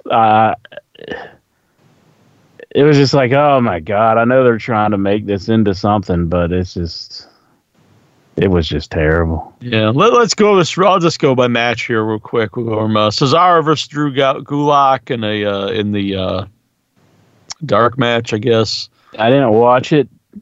I did, but I mean, technically it's fine, but it's like, for one thing, like, who gives a shit? Even if this had a crowd, and then why do they need a pre-show for such a miserable WrestleMania? Yeah, I have no earthly idea. Just no pre-show, but okay. So, I mean, would you feel proud that you're a pre-show? No, I'm the dark match of this WrestleMania. I can't even make this WrestleMania. That's nothing to be excited about. So then I was I'm a big fan of the Kabuki Warriors, and they lost to fucking Alexa Bliss and Nikki Cross. They lost the titles, but yet, I mean, who really cares at this show? But God, when is Alexa just ever going to turn on Nikki Cross? Like, who wants to see this team? It's like the one thing that you don't want them to go one way with, that they just go the other way with, and they're just, they continue to have this friendship with one another. And then I just don't care about this friendship. They kept like acting to the crowd, Alexa Bliss and stuff, and there's no crowd. They look like it. You look like a total idiot when you look at an empty crowd and go, "Yeah." It's like, come on. Mm-hmm. And Nikki Cross was like shaking her butt. Like, the Nikki Cross character, I don't understand. What is she supposed to be? First, she was crazy. Then it was just almost like she was like mentally handicapped. And now what is she? I don't get it. There's no character there. I don't see the appeal of Nikki Cross. Or this. I get the appeal of Alexa Bliss. I'm not a fan, but obviously she's so sexy. Elias and King Corbin. I mean, I had no interest in this. I'm an Elias fan, but I don't watch SmackDown. I watched it, so I have no idea if this was built up at all, but it just seemed like a really little bit random match. Yeah, it was built a little. I think like Elias got involved when Gronk made his appearance on SmackDown, and they kind of stemmed off of that, and then Baron attacked him up on that big balcony thing and pushed him off of it. But it was just a few weeks of a build. It wasn't very long. Mm-hmm. Yeah, no, I was not into this at all. Becky Lynch for Shayna Baszler. I really wanted Shayna to win. I don't think it does her very good that she loses because she's like coming up. Yeah, I agree. From what I understand, they say the loss right now. I agree because sometimes I don't think it hurts someone to lose, especially at WrestleMania. But I think this time it does. And from what I understand, they say Vince doesn't see anything in her.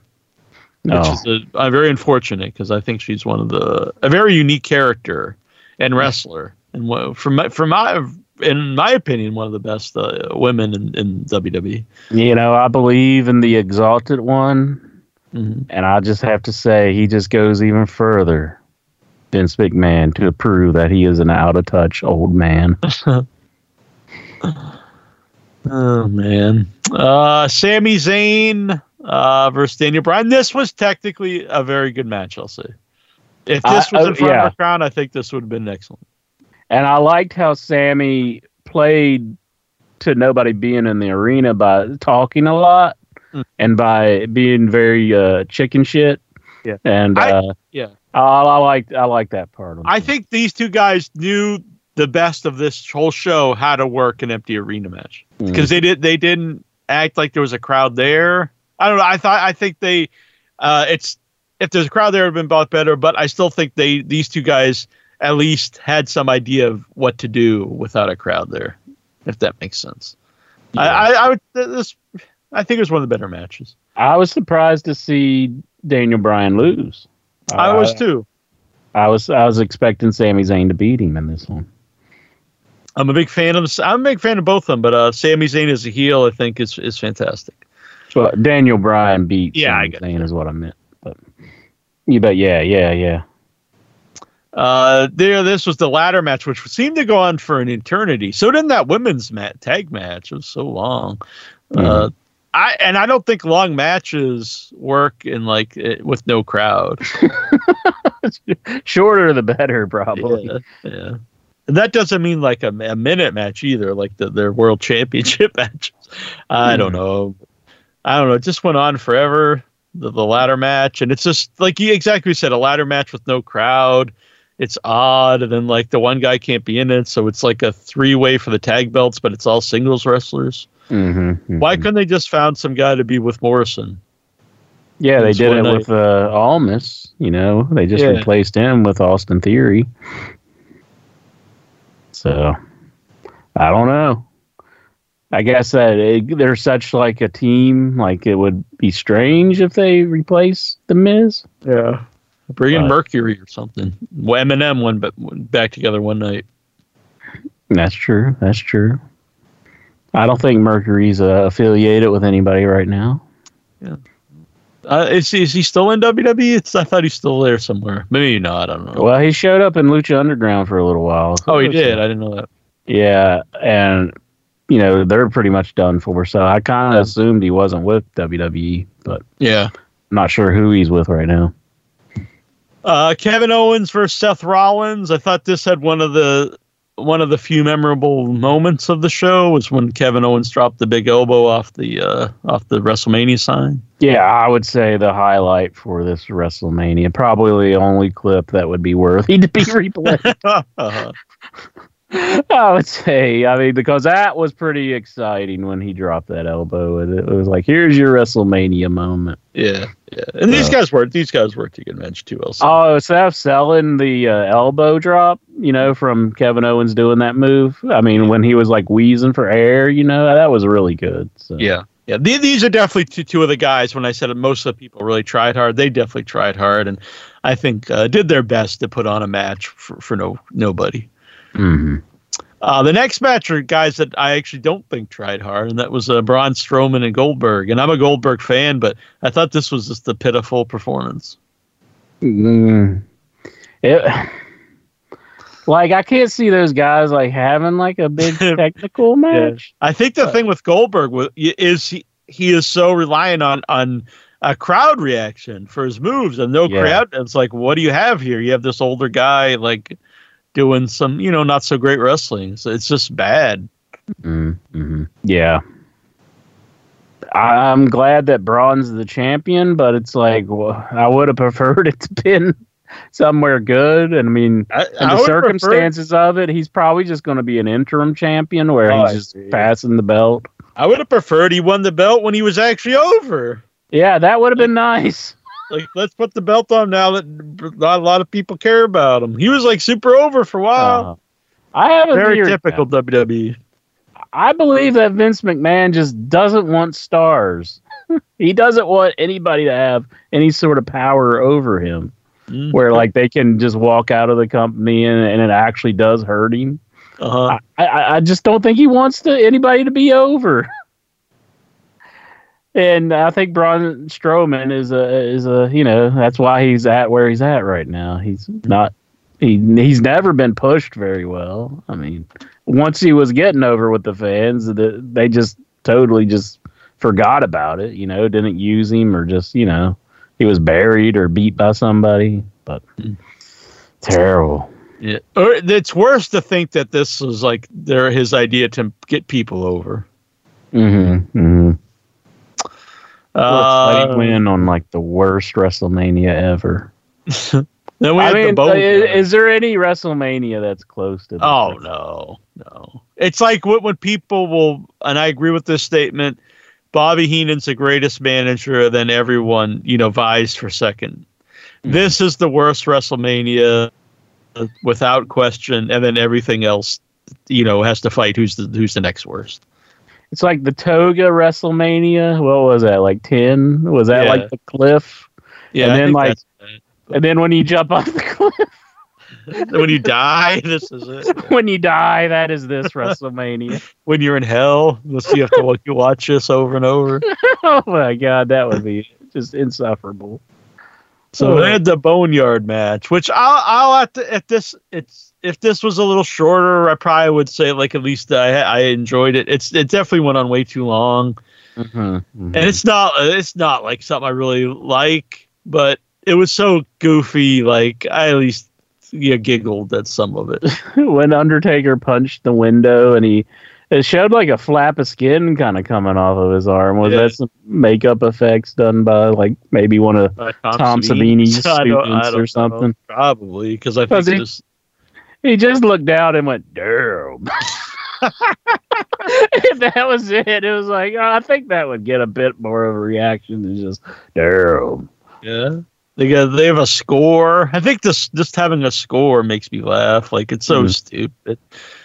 I can't say I like this, but like at least it made me laugh a little bit. But I don't know. It's a very strange thing for AJ Styles to be involved in. Yeah, I guess I would rather watch this than like just a sad Undertaker match where he's just beat down for an hour. I dropped him on his neck. I guess you gotta dig a hole, and I'll steal his soul. So, what did you think? Were you loving this, or? I thought it was pretty stupid. Just the whole thing, just like AJ just getting beat down by him, and he's like, "Yeah, what'd you say about my wife now, boy?" And it's just like, oh my God, this is terrible. Yeah. Give me Chris Jericho coming out of the hot tub with his jeans on again. That was awesome. And you'd probably rather see him without the jeans, if you know what I'm talking about. That was just such a funny moment whenever he came out of the hot tub and he had like a pair of jeans on. It was like, it was just funny to see him have jeans on. Yeah, I didn't even have jeans in the hot tub with Jason. Inch was like, I'll only get in the hot tub if you're both nude. And they won't do it. Let's see. Then the night 2, we had Liv Morgan versus Natalya. Again, like, even if this was a crowd, like, who could possibly care about that match on WrestleMania? No crowd. Totally pointless. You might not have saw that. It was a dark match. I don't even know if I've seen it or not. We already went Charlotte, Rhea Ripley, Aleister Black versus Bobby Lashley. I saw some people really like this match. I thought it sucked. I think there was like Aleister threw a kick or something, that if I remember correctly. But Bobby Lashley was really bad at power moves for like a big, strong-looking guy. Like every time he does that suplex, it looks like he's about ready to fall and drop the guy right in his head. Mm-hmm. I don't know why he continually does it in all his matches. Yeah. I liked his little outfit, Aleister Black. Oh my God, looks so stupid. The horn and all that. Oh, jeez. Well, but by the way, when that Boneyard match was on, my mom was like, "Are you watching something on Sci-Fi Channel?" She came in just when that was on. Oh, really? Yeah. It did kind of have the cheap feel about like a sci-fi original. Yeah, she couldn't watch this show with the no crowds. Lucky her. she didn't have to endure this terrible WrestleMania. Otis, it's like this is like the complete opposite feeling you should have while watching a WrestleMania. You know, it's like this is just terrible. Yep.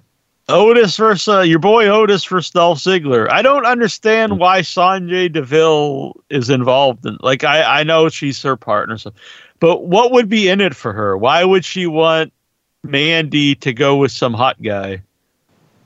Like it makes no sense to me. Yeah, I don't get it. I know that they rumored like a possible lesbian angle between the two. Yeah, but that would make sense if like she was trying to get Otis away from her because she wants her. But why would she instead want to get her away from Otis so she could bang Dolph? I don't. Why would that? It doesn't make any sense. It's kind of like it's not changing it up very well. But yeah, and like her connection with Dolph doesn't. There's no chemistry there, and I don't even understand it. Maybe there's more story to come. Maybe like. It's gonna really believe that? I know. Well, you do got the creepy guy who's like recording them and posting their stuff, you know. Yeah, do you think that will ever be revealed, or was that just like a plot device to show him why he sees it? Why couldn't he just watch the show and know it or something? That's true. I heard it was Ali, maybe. But yeah, but is that going to be a great gimmick for Ali? He's just a guy who tapes people and shows videos of them? Well, you know, he's an old cop, so he likes entrapping people. Yeah, it's weird. I know it's your man, Otis. Were you loving it? He got the woman. Yeah, I mean, I did it. I probably had more interest in this match than a lot of the other matches for the night. So I liked it. It was a fun moment at the end. Yeah, whatever. With the crowd, this probably would have been pretty fun. It would definitely have been over. Mm-hmm. Like his whole like oh yeah stuff and like gyrating his hips and all that. Like it works a lot better when there's a crowd there. But yeah, that's not his fault. God, no wonder I couldn't watch this. This was 36 minutes long. The Edge versus Randy Orton match. Yeah, it was long and I found it very boring, but. I know there's some people who probably liked it, but yeah. They were trying, but I just think like it just was doomed to fail. Yeah. What a shitty like comeback. You're like, yeah, I'm back from my neck surgery. I've been gone for 9 years, and well, I get to do the WrestleMania with nobody in the audience. Yeah, it was so sad. Like. I mean, this is a legit huge return. No one thought he'd come back. No one, you know, and he was a huge star for his era. And he comes back, and you do it at this show again. Like when you just say, "Well, let's put this off." Mm-hmm. We did build it, but we can't do this at this show. Let's wait till we can have a crowd. I mean, they should have did that for all the matches. Imagine Edge returning for the big match in front of an actual crowd. It would have been the crowd would have went nuts. Mm-hmm. Yeah, it would have been nice. It would have been nice. The next match I actually thought was like again like they really tried hard and put on like a technically good match, but I had like less than zero interest in it. The Street Profits versus Angel Angel Garza and Austin Theory. I thought they tried hard and did some cool stuff, but I wouldn't even been in this like interest in this match with the crowd. Like I don't know. Like it wasn't really built up to. I haven't watched Raw, so maybe that's not fair of me to say. But I wasn't interested in it. I don't think there's been a whole lot of build from what I remember. Yeah, but then the next one had Tamina in it, which I was like, Tamina? There's no other women that could get on this Tamina? Well, good for her for getting that big WrestleMania payday, but still. This another one I had no interest in. I think Bailey's talented, but I'm not a fan of the heel Bailey. I know that they experimented with this. I just don't think it's very good. Well, Lacey won this one, right? No, Bailey kept the title. Bailey kept it, okay. Which is really weird, like a heel retaining in a 5-way. I think like I thought that because I really thought they were going to pull the trigger and have Lacey get the belt. This Lacey babyface run is the total shits. Like, if you're gonna have her a babyface, fine, and then you even show the real Lacey. Again, that's good, but you just have to show that she can't be a real person with this family that fought in the war and stuff, and also be this very cartoonish character. It's very bizarre, and they tried to explain away like why she calls people nasties. Like that was one of the worst promo segments I've ever seen. When she's like just saying like, "Oh, well, it's fun to call people I don't know. It's just the shits." I've always said like she's a very interesting person, the real Lacey Evans. Let's go with that. Like who's gonna cheer for the Southern Belle? It's awful. Oh my God, this was only 13 minutes. I honestly thought it was like 45 minutes. The Fiend versus John Cena. They were all over the place with this thing. I mean, at one point they're in the NWO. Why? Why would they be in the NWO? I don't know. That has nothing to do with like what they're doing. Like when they had the whole ruthless aggression bit, like John Cena was like a broken record or something. He kept swinging and Bray kept like ducking under him because he was supposed to be on Kurt Angle's role, but it was like they were going through each other's careers, or even before their career, because neither one of them was around in the Big Blue Cage era. So, but I was happy they brought out the Big Blue Cage. It was very, banged up. I wonder if it was the original Big Blue Cage. And I hated every second of this with a passion. You weren't just like so bored by the show that at least you got to see some crazy shit for a little bit. I absolutely hate. I hate the idea that this is even on a wrestling show. I'm not going to. Are we watching the inside of his mind? Are we watching an alternate dimension? This doesn't belong on a wrestling show. I'm not saying it's good, but it did break up just like the total boredom I was feeling from everything throughout the night, but.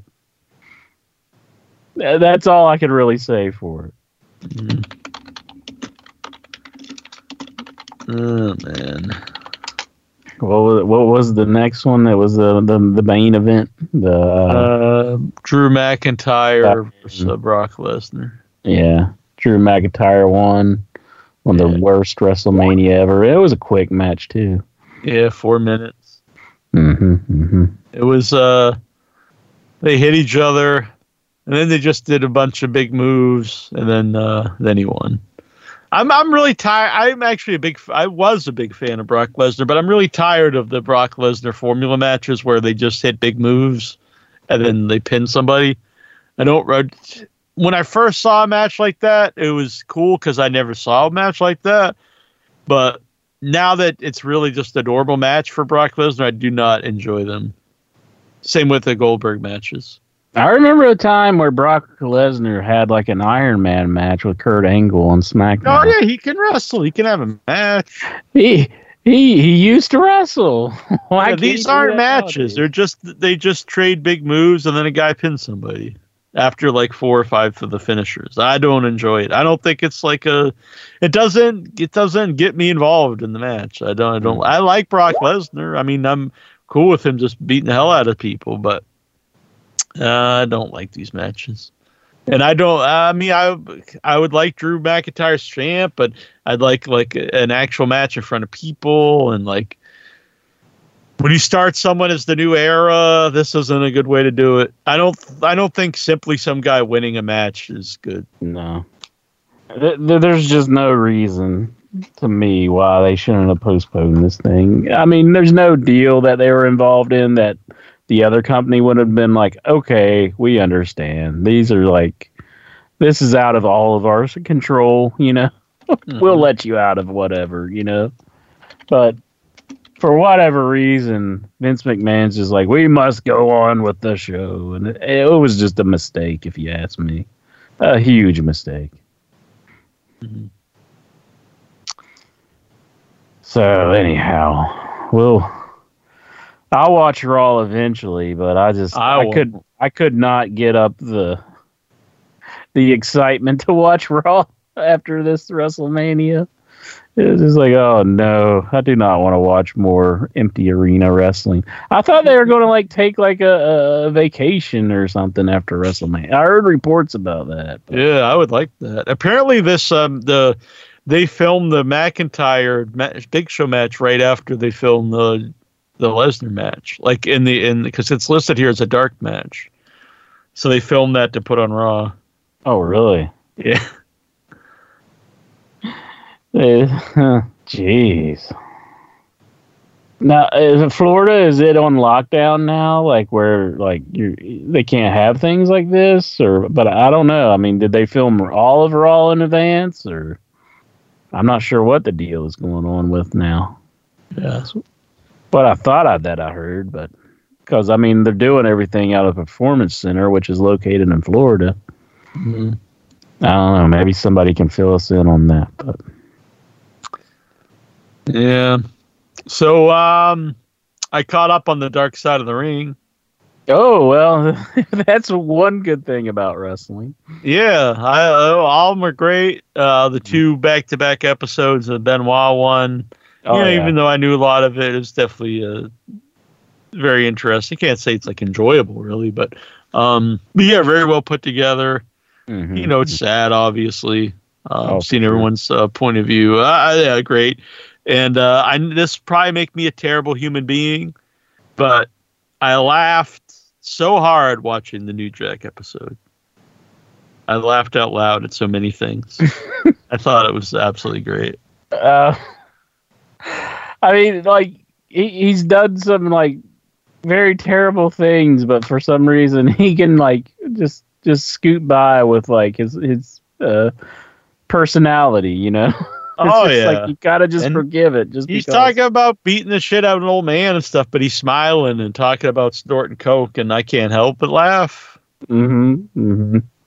And I said he's stabbing a dude, and I can't help but laugh. Well, the one Gypsy Joe thing was like, was there anything that you felt like you shouldn't have done? And he's like, well, maybe the Gypsy Joe. It's just like he kind of felt bad about that one. Yeah, because it is just this old man. Well, but still, I mean, shame on hilarious. Gypsy Joe for having that character that he doesn't sell anything. Yeah, I mean, what kind of character is that anyway? I'm the guy who no one can hurt, so it's not a real thing. It's not a real wrestling, so it's not like I really it can't be hurt. You just anything you do, I don't sell. It's like, well, that's pretty, and you don't look like anything. You're like this little old man. He's not a big guy. That's a very selfish character, if you ask me. Right. I mean, I could come up with that character and just go out there and it's like, my character is no one can do moves to me. No one can get me off my feet. I'm impervious to pain, and I never lose. Any greenhorn that comes into being a wrestler, that's probably the character that they come up with, you know? They're like, I want to be the guy that just can't be hurt. So New Jack was like, let's see if that's true. Can you not be hurt? Right. So he hit him in the head with a baseball bat 3 times. And while the other guy who he just pulled out a knife and started stabbing in the ring because he was trying to that's obviously bad, but yeah. He was trying to handle him in the ring, It's like, yeah, that guy, he was out of lines, but I don't know if he deserved to get stabbed 9 times. No, he didn't. But and what made me laugh really, but not really seeing the guy get stabbed. But what really made me laugh about that was the guy was like, all right, I'm going to drop the charges. If we take this on the road, we're going to make all this money.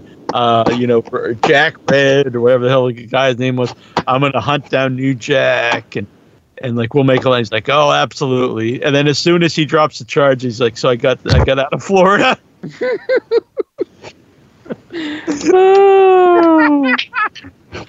That's pretty bad. That's just I loved it. Yeah, I mean it's pretty awesome, but it's like I don't know. That was pretty dumb that the dude dropped the charges. I mean he'd still be in jail for now. Today. Yeah, because the biggest mark in the world, so I think he deserved that. That's pretty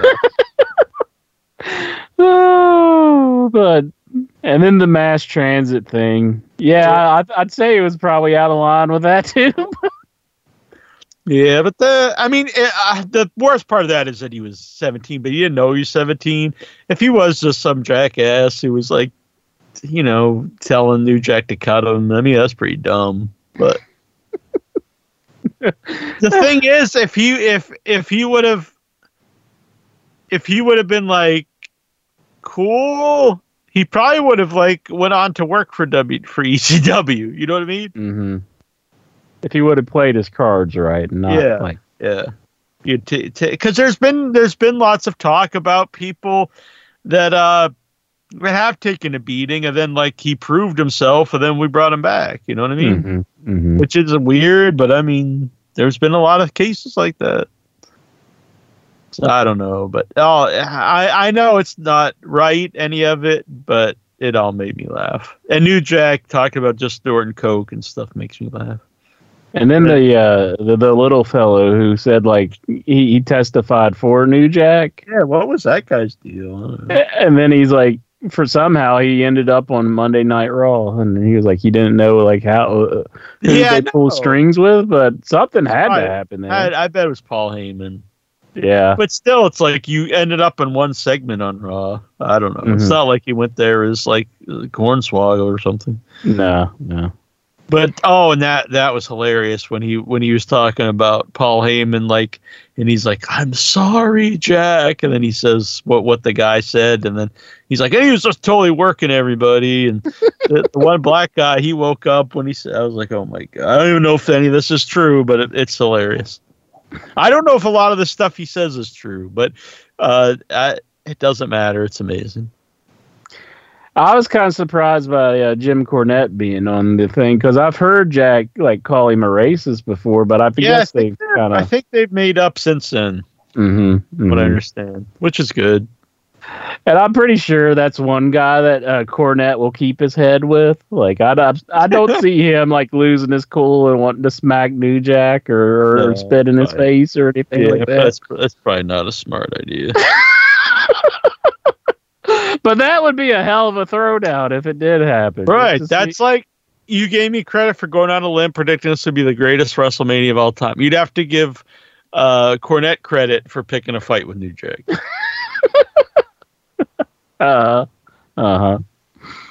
Very true. Exactly.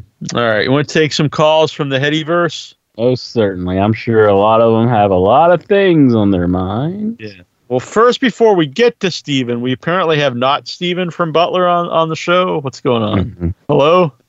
Steven? Well, we got Steven, but there's a guy who's calling himself not Steven from Butler. Yeah, I see him in the chat room. So yeah. Do you have anything to say, not Steven? We don't have a mic. Well, get the fuck out of here. All right, Steven from Butler. We have the real Steven. Why would you call in if he doesn't have a microphone? Exactly. That's exactly what I thought. Yeah. You need a means of communicating with. That's how Skype works. Yeah.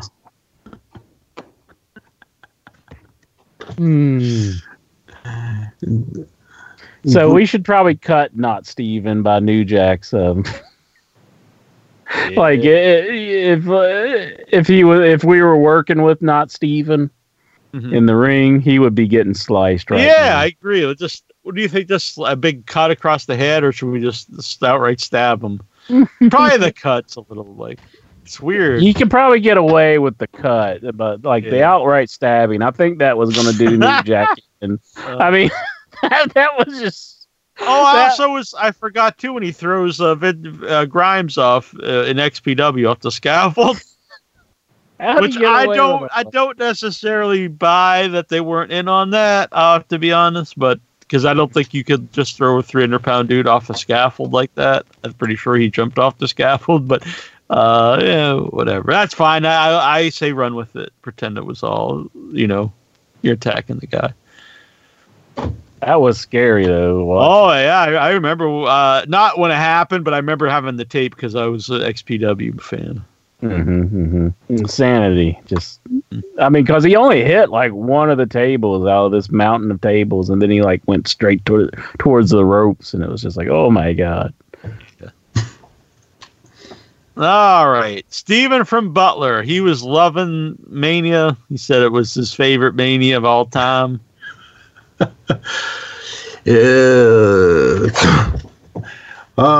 No, actually, it was almost like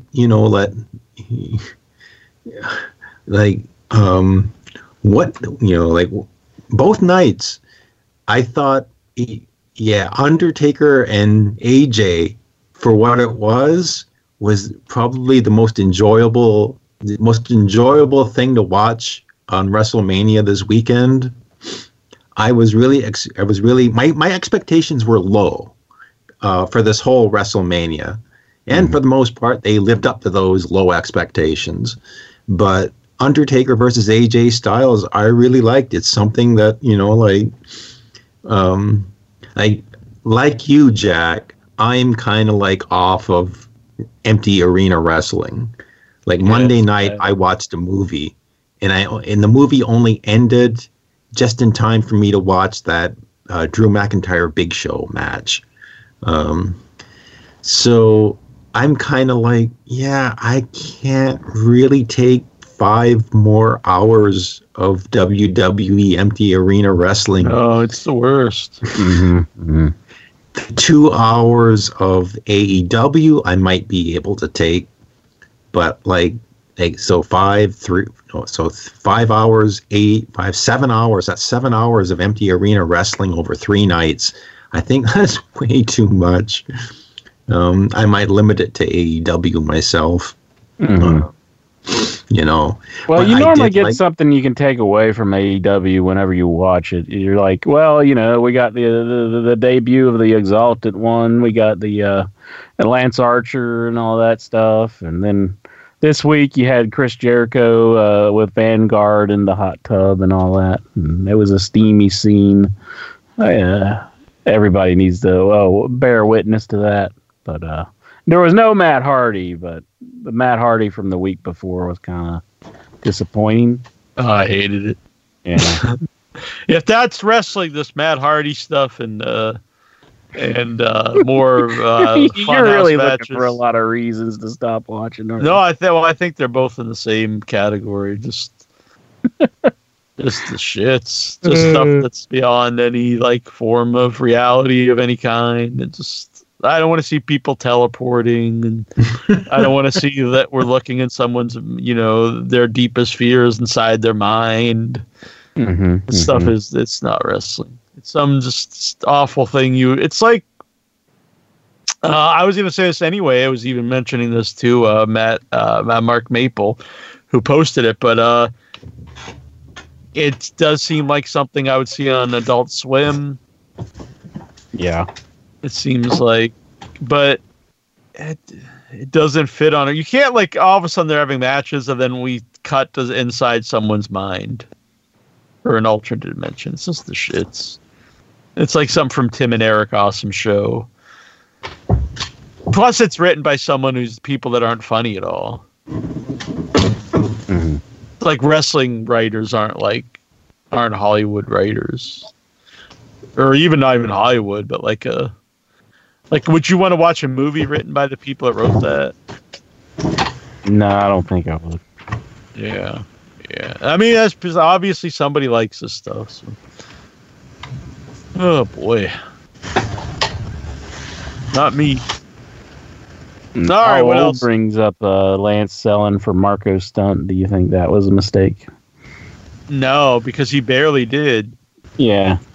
I know Cornette went insane on this and said it buried Lance Archer, but it was just a squash match. Like he did a couple hope spots, but didn't take a bump or anything. I thought that was that's Cornette at his worst to me, when he's just this really strange bias towards AEW, because that was just a basic squash match. I actually thought it was awesome because he was throwing Mark around by his head. He did this crazy suplex where he threw him across the entire ring. Mm-hmm. And I thought the visual of Marco Stunt being so small next to Lance Archer, like it really put over Lance Archer as this giant. I actually thought that was a great debut for Lance Archer. I mean, like, doesn't anybody remember like Superstars of Wrestling every weekend? That's all these guys would do the same thing. They might get a punch and maybe a couple of punches in, but most of the time they'd be getting their asses kicked. That's exactly what this was. This was like a Midnight Express for some Alkies from WCW, Saturday night. They might do one move or something, and they didn't really sell it, and then they beat him. Now, did the Midnight Express look like, oh my God, I can't believe they beat the Mulkeys? Like, no, obviously not. Just like this, but they looked like, hey, they just beat the shit out of these guys. It was just a very typical squash match. It's been done in wrestling forever. Yep. And it was done with a guy that's actually liked and known by the crowd, as opposed to like a local job guy. So I don't understand the criticism of that match. Mm-hmm. So you could tell that, I think Braun Strowman winning that belt from Goldberg is going to be like was like a Band-Aid. I don't expect Braun to hold that title very long. I'm glad he finally won it. Yes, it was kind of late. Yeah, but I don't agree. Like, it's like, why even do it when there's no build to the guy at all? Why do a title change when maybe Goldberg's not sticking around? Well, then just wait till you can put it on the guy you actually want to put it on. Or I thought it was like really lame booking. Well, he might have an extended run, if only because Vince is going to wait until fans are in the arena. Why did you even have the Fiend lose the belt? What's that? Why did you even have? I'm not a fan of the Fiend, but the guy was over. You built him up for like 6 months or 9 months to get beat by Goldberg, to have then Goldberg lose the belt to a guy that they haven't pushed in a while in a match that had no build. Well, I think they just the Roman Reigns being out. Yeah, exactly. I was going to make that point. They were building towards Roman Reigns. This isn't a real event. This isn't like, oh man, we have to go to the championship committee and put someone else in this match. It's just like, well, let's not do this match right now. Just cancel the match. Yeah, all right, Goldberg, you're gonna go over and we'll pay you, to do to lose the reins on the next show or Red SummerSlam or whatever. Why do you need the belt on a guy that's going to be actively wrestling right now when you don't even have like shows in front of people and you have no house shows or anything? Yeah. What does it matter? It's actually the good time to have it on a guy like that, if you're going to have it on a guy like that at all. Mm-hmm. Well, maybe they're afraid Goldberg would refuse and just run the belt over with his truck. Yeah. Oh, yeah. I was looking forward to Edge versus Randy Orton more than any other match on WrestleMania night 1 or night 2. I was kind of disappointed by it. It was kind of like a sure cure for insomnia. It went on for like a half an hour, and it just was not. I mean, I was getting bored by it. I thought they could have knocked off a good half of it, like 15 minutes of it, and just gone right to the finish at the top of the truck, and it would have been a better match. Yeah, I did like the ending, the bit where Edge, you just basically stand back and you watch Edge looking at the chair, Edge picking up the chair, Edge hesitating before using the chair, Edge's facials after he used the chair. What did you think of this one of Lexar? Because Lexar's probably going to talk about the same show, so we might as well get both people's opinions on this stuff. Mm-hmm. Or maybe about not. Goldberg. Oh my lord! He was talking about Edge versus Randy Orton. Well, I think it's okay. It's a little slow, a little lengthy. A little slow. But I like the way they brought all over the performance center, though. I like that. I'm very curious because I've never been to the performance center. I hear they're like fans. That's your reasoning for liking it, so you could actually see like the performance center. Yes, I've never been to the performance center. I like this. I'm taking a tour of the performance center. Yeah, Christ, it went on for half an hour, Jack. Christ. My lord. I don't know. I hear they're like. Have you been eating paint chips? No. Did you take any sudden head trauma? No. All right. But I did enjoy WrestleMania. I did enjoy the 2-day weekend. Yes, I did. Come on. It's like Christmas. It's WrestleMania. Did you feel like, oh man, this is 2 nights of Christmas? No. I felt like it was 2 nights of like me having to clean out a porta potty or something. Just like I'm not happy about this. Uh-huh. I'll say the first night I was like more like willing to give it a shot. I was up for it, and then like the second night, I was like, all right, I'll check it out. But as the show went on, I was just like, oh, I really wish this was over. Mm-hmm. Damn. So, all right, what else did your opinions on this, Butler, Stevie? So yeah, I really I did like Charlotte versus Rhea. Surprised that Charlotte won until I was reading what was on the internet here about Rhea Ripley, and then it kind of makes sense why Charlotte won the belt. Apparently, Rhea had to go home because she her visa expired or something, and so she had to go home, and she might not make it back with this coronavirus going in the U.S.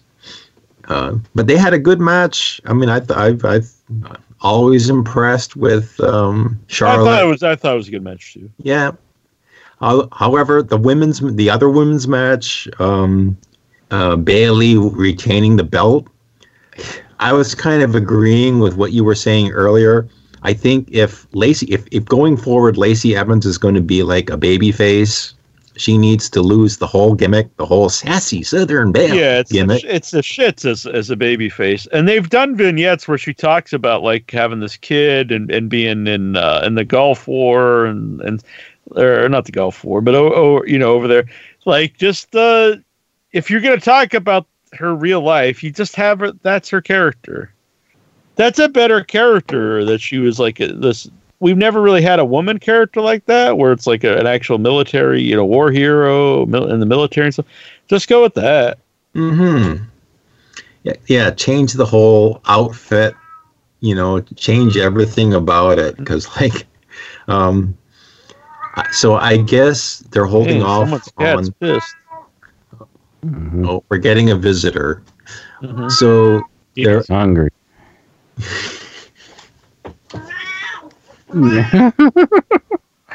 Kitty wants to eat. so. I think Kitty's saying she's been infected with the corona. Uh-oh. No, apparently animals can't get it. No, that's what I hear. No, they just I don't know why they checked a tiger, but a tiger had it. Yeah. Mm. Poor tiger. Oh, he's been timed out. So, Bailey retaining the belt. Now, unlike what you were saying, Jack, I like Bailey as a heel, though. I don't. One thing I did like I about think this it's just the WrestleMania. internet's obsessed with heels. Is why I like it. One thing I did like about this WrestleMania was all the trash talking that went on, because you got to hear all the trash talking because of the empty arena. Like Bailey, Undertaker, AJ Styles. A lot of these. AJ Styles one's a little different. I enjoyed that because I could finally hear it. Like normally, you'd probably it'd be drowned out by the crowd noise if there was crowd noise. The highlight spot for me for the whole night was KO when he kind of like disappeared, and I was wondering, oh, where'd he go? And then the camera pans up to him on top of the WrestleMania sign, and I thought, oh, he's going to do the Shane McMahon spot. And sure enough, he did. And I thought, wow, that was cool. Andrew, you've been a long time hater of when they point to the sign. What if next year they just point to the ceiling fan? Like we're going to the. I hope to God it's not in the Performance Center next year. And if it is, at least they'd be able to add a few people in the crowd. Maybe, hopefully. Why not just like CG some fans in or something? I don't know. I agree. I noticed that they actually muted the people in the ring a couple times because I think they were calling spots. There was you could tell like it went from like this kind of a dull silence to like an actual silence. You know what I'm saying? Like, if you've ever edited audio and stuff, you can tell the difference. Which was kind of amused me, I guess. So I didn't watch, like I said, Monday Night Raw last night, except for the Big Show Drew match. Well, I'm kind of glad that Brock lost the belt and that Drew has the belt. Yes, it sucks that he did it in an empty arena, but having Drew as the champ, it might resurrect Seth Rollins' career, because I expect there's going to be the inevitable Seth Rollins versus Drew McIntyre feud for the belt. That's more than likely going to come soon. So maybe I'll start watching again if I read that that's coming up. But I'm not interested in any feud right now. Like unless we have like. I know it's a broken record. What can they do? Yeah. But I just can't get into the show without the crowd. I'm sorry. Yeah. Like, Andrew, can you really get into any feud right now? Is there any feud like that they would do and you'd be like, fuck yeah? Well, I was a little into the Dolph Ziggler Otis feud. I did want to see what happened with that. But it's not. It's definitely been hindered by the lack of fan participation. Yeah, that started when they were fans. So, like, right now, going forward, would there be something like that you think would ever, like, really get you going? It's hard to say. Yeah, I don't think so. Not right now. Lexar was loving it, though, because he got to take a virtual tour of the Performance Center. Oh, yeah. So... So I may be watching movies on Monday if because like I said, I just can't take 3 straight hours more of this every week. And I did hear that they did film a lot of stuff, I guess, while they could. Going forward, I'm not sure if they're like, is the state of Florida going to try and stop them from going back to the Performance Center, or are they going to try and keep doing the Performance Center? I don't know. Yeah, I don't know. Oh, But wow. I know there's more. They're getting with stricter rules. I actually read that they're thinking about doing 21 foot, not WWE, just in general though, 21 foot for social distancing. I don't know how that would be possible. How you'd keep 21 feet away from people, but.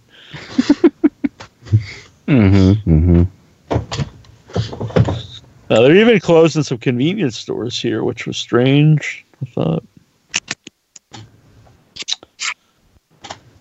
I don't know. They have a curfew in Boston, which I don't get that either. Because I think, if anything, that would make you be out at the same time as other people. Because, like, I went for a walk last night at, like, midnight, and I didn't honestly see one single person. But, like, if you do it, like, so the curfew in Boston is you have to be inside by 9, and then you can't be out again till the morning. Yeah. So if you did that, you'd be kind of forced to be outside when other people are outside. So I don't really understand that. Mm-hmm. But what do I know? Someone told me it's so they don't go to clubs, but all clubs are closed. So again, I don't understand. How are you going to go to a club? Yeah. You're right. I don't know. But anyway, hopefully we return to normal at some point, but I don't know. But anyway, we don't want to get everyone down in the dumps. Lexar, what was your favorite part of the WrestleMania? The Boneyard match. The what? The Boneyard match. Really? So you're loving that? Yes. Well, that was Mr. Stevens up in Butlerville. That was his favorite part too. Mm-hmm. Yeah, I gotta say it's a wonderful masterpiece. It's like watching a movie. It was definitely a masterpiece. Mm-hmm. I enjoyed the Metallica theme when Undertaker rolled in and rolled out of. I enjoyed everything. I discovered some behind-the-scenes facts about the Boneyard match, but you don't care about the behind-the-scenes stuff. No, go with that. I don't say it. What's up? Okay. There's plenty of parts of this. Part 1 is filmed in the graveyard, but they just wanted more than the graveyard. They wanted the buildings, that barn, a couple of other things. So they had to increase the budget for the Boneyard match. And they literally filmed the Boneyard match in graveyard hours. They filmed it from 9 p.m. to 5 in the morning. So all of the cast and crew, the Undertaker, Styles, OC, Triple H, Michael Hayes, the camera crew, and directors and all that stuff, they were there from 9 p.m. to 5 o'clock in the morning. Okay. For match. Mm-hmm. And they left it a mess. So in the span of 1 week, they had to build a set and clean it up. So... And Undertaker and Styles, that match created such a mess in that field, so they had to clean it up. So, yeah, and that plastic hand sticking out of the grave, Triple H and Michael Hayes. Your boy Michael Hayes was supposedly in charge of the Boneyard match, and then Brother Love was the guy behind the Bray Wyatt one. The Bray Wyatt one. I would say Michael Hayes definitely won out in those two for me. Mm-hmm. Yeah, I would say just out of sheer insanity, I like the Bray Wyatt and John Cena one better. Man, I don't know. I don't know about anyone's sanity is liking that. But I'm not saying I liked it. I know. Well, guys, that was definitely one of the most what the fuck moments in my watching that I have ever seen. John Cena, I said the big blue cage, NWO John Cena, John Cena rapper, all that stuff. I'm watching this, and in a way, I'm liking it. I recognize it's the shittiest thing ever, but I'm liking it for the car crash aspect of it. Like, this is how Bray Wyatt gets his win back in this weird. That's not a win of any kind. Come on. You just got to enjoy it for what it was. No, I don't have to enjoy it. I hated it. Oh well, they made do with what they had, and I liked it. I'm with Clinton here. Fire Bruce Pritchard. Oh, I'm for that too. Yeah, I hate that I'm taking up for. I'm not really taking up for him, but yeah, I wouldn't mind if they just fired him. I like it when he gets fired.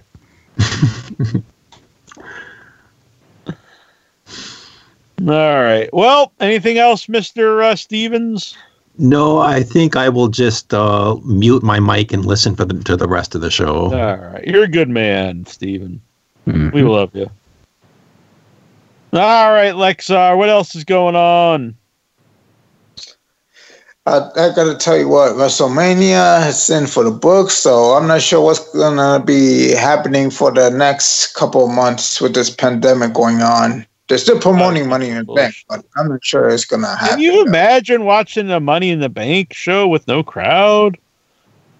Yeah, oh my God. Yeah, because, I mean, that's a ladder match, and and I stated like the weirdest match, I think. Well, I guess it wasn't weirder than some of the other stuff, but it was just the non-fan reaction was so strange to me on that one. Yeah. So yeah, they would be like climbing the ladder and like no one doing anything. Oh, no excitement, just climbing the ladder. Mm-hmm. Terrible. Man. They're going to do something similar to that tomorrow night at NXT with the women's NXT #1 contender. Okay. I'll just take your word for it. Mm-hmm. Because I will never watch it. I'm sure it'll be great. I'm sure it'll be fantastic. Yeah, but you watch AEW Dynamite with no crowd either, too. They actually have. I will say if they continue to not have a crowd, I wouldn't watch it either.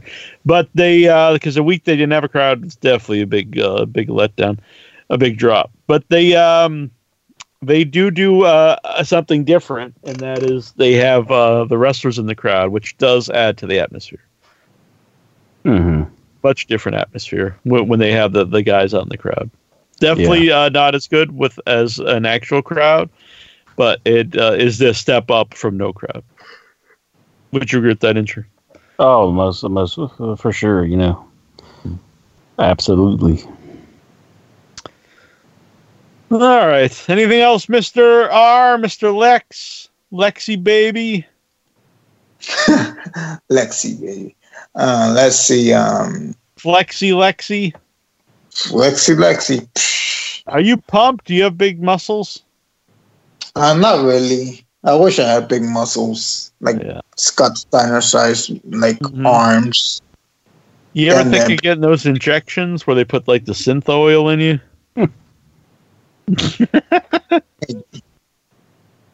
I wouldn't advise it. No, if he was, just keep good look. No, it's a bad look.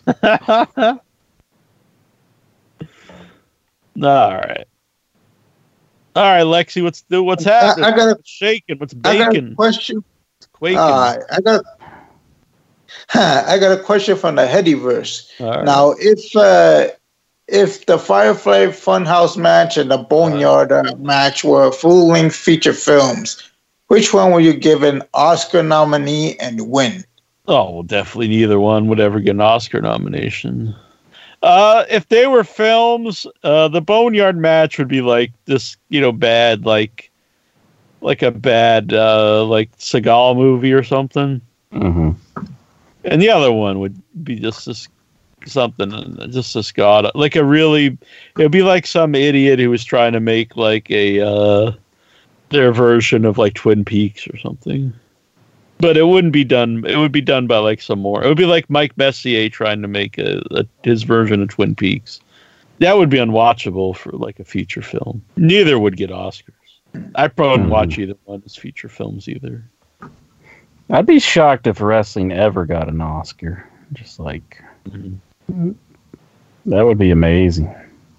Well, what? Any WWE film was considered for an Oscar? No, but what promo insert or angle in wrestling would you see, like, if that would become if that was a feature length movie, would be the most Oscar worthy? Like Dusty Rhodes talking about sacrificing and stuff. The Hard Times promo by Dusty Rhodes. Yeah. Something like that. Like, definitely one of Shawn Michaels' angles for WrestleMania normally always gets me. Like, Really? Yeah. I'm a big Michaels fan as far as promos go. Yeah, he's had some good ones. Like, I mean, they're really believable. Like, especially his run after, like, he was gone, for a while, and he came back. I thought he had some really good ones. Just normally always for his WrestleMania build-up. Like, yeah, some really good stuff. But, well, yeah, there's a lot of stuff that's really good. How about, like, that time when Dixie Carter talked to the whole TNA? No, that would definitely not be, no. You better watch out. That's your buddy. She's a very nice lady. I was a real suggestion. Let's see. How about the time Stephanie bought ECW, or said she was the owner of ECW? No, that's definitely a very low light. All right. How about the Paul Heyman speech at Barely Legal when he's talking all the that you see in the documentary? That's pretty sweet. That was pretty good. Or Terry Funk's retirement speech. There you go. Or there you go. Yeah. How about when Ric Flair versus Shawn Michaels? That was. How about when the one-man gang becomes Akeem? I don't know if you can play that on TV nowadays. Oh, really? Okay. That would be cool. I would think, actually, the whole Jive Soul Bro could be made into a movie. The whole video. Yeah. That'd be pretty sweet. All right. Should we get to these questions? Certainly. All right. Vic Schiavone wants to know, if Big Show had won the WWE title last night, would that on top of the Firefly Funhouse match been the end of In Your Head? Well, I didn't see it, and honestly, I think whoever's the champ during this period really doesn't matter. Brian Matthew Clutter, how many times have you binge watched Tiger King and the Big Show show?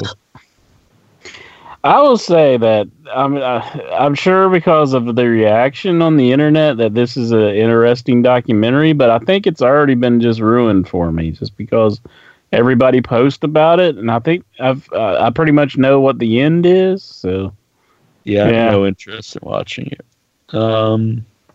Stephen Butler, do you think Vince McMahon influenced President Trump to reopen the United States economy so that WWE can resume and or the XFL can return? He hasn't actually reopened, but I don't know. What do you think? It's like, listen, pal, you got to restart this so we can bring back the XFL. I'm sure he just like beside himself at this point, and he doesn't know what to make of all this. But I'm sure he wants to get both things back and going. But I mean, who wouldn't? I mean, this could potentially bankrupt everybody. Mm-hmm. I know, like, there's a restaurant chain that shut down called Logan's Steakhouse around me, and they had a bunch of other locations, and they fired everybody and they closed their doors, so they won't be back. Yeah, it's bad times. Al Oob wants to know, since Teddy Hart's girlfriend dropped the charges against him and they are staying together, does that mean he didn't do anything wrong, and that the guy pulled the gun on Teddy for no reason? He says this is using intralogic. Not necessarily, I don't think. I don't know. It's hard to say what happens with any situation when you're not there, but I mean, I'm sure some bad stuff went down. I'm not sure what exactly happened. I'm sure nothing good has happened in anything involving Teddy Hart. He's a strange person. Alb says he put up a poll, and the people have spoken. They want you to review Tiger King. Where do you get it? It's just on Netflix or whatever? Yeah. Okay. Nikhil Callahan. He's narrowed it down to 3 questions this time. He's really slacking off. Do you think eventually we'll see Jeff Hardy, Brother Nero, in AEW? Interesting. Possibly. I really hope AEW doesn't turn into the Matt Hardy show. Yeah. They might want to hold off on it for when there's like some audience, or start doing some more of those crazy things behind the scenes, and gotta get Senior Benjamin in there, and but. Do you think we will ever see Bully Ray in WWE? I don't think so. I think if we were going to, it would have been that last run when they were there. I'm really sad we didn't, though. I would have liked to see a Bully Ray run in WWE. Or anywhere, honestly. Would you look forward to a potential All-Indian WrestleMania 6-man tag match next year? It would be Jinder Mahal and the Singh brothers versus Rinku Singh, Saurav Gurjar, and Akam. Hell yeah, do it up. What do you think, Incher? Sounds good to me. Throw in Tatanka if you're going to do an all-Indian match. Al Oob, thoughts on Hannibal possibly having to cut out his own skin cancer because Canada is making him wait to have surgery?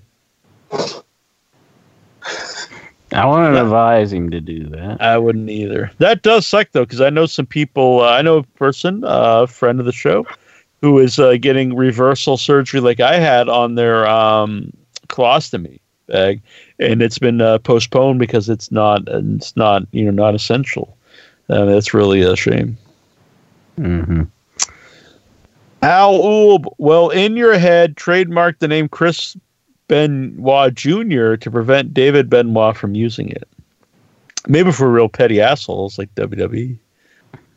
Yeah. But no. Juju B, who else do you think gets exposed by the truth hacker? Who else will get exposed? The truth hacker. Who will he suspect? I think no one. Next? I think we'll never see any more of it. Well, hopefully they have another little segment, but like knowing WWE, I mean, it's very possible that they don't do anything again. Who will get exposed by the truth hacker? I think it will. The reason Roman Reigns didn't show up for the match will be exposed. How does Incher feel about Jack now loving Friday the 13th Part 5? I don't love it. I really don't love any of them, but I do think I do enjoy it more now that I've watched it in later years.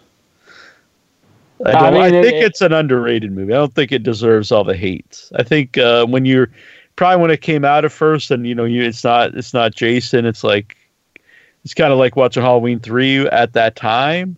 But if you watch it now, I don't think it's a bad movie comparatively to the other ones.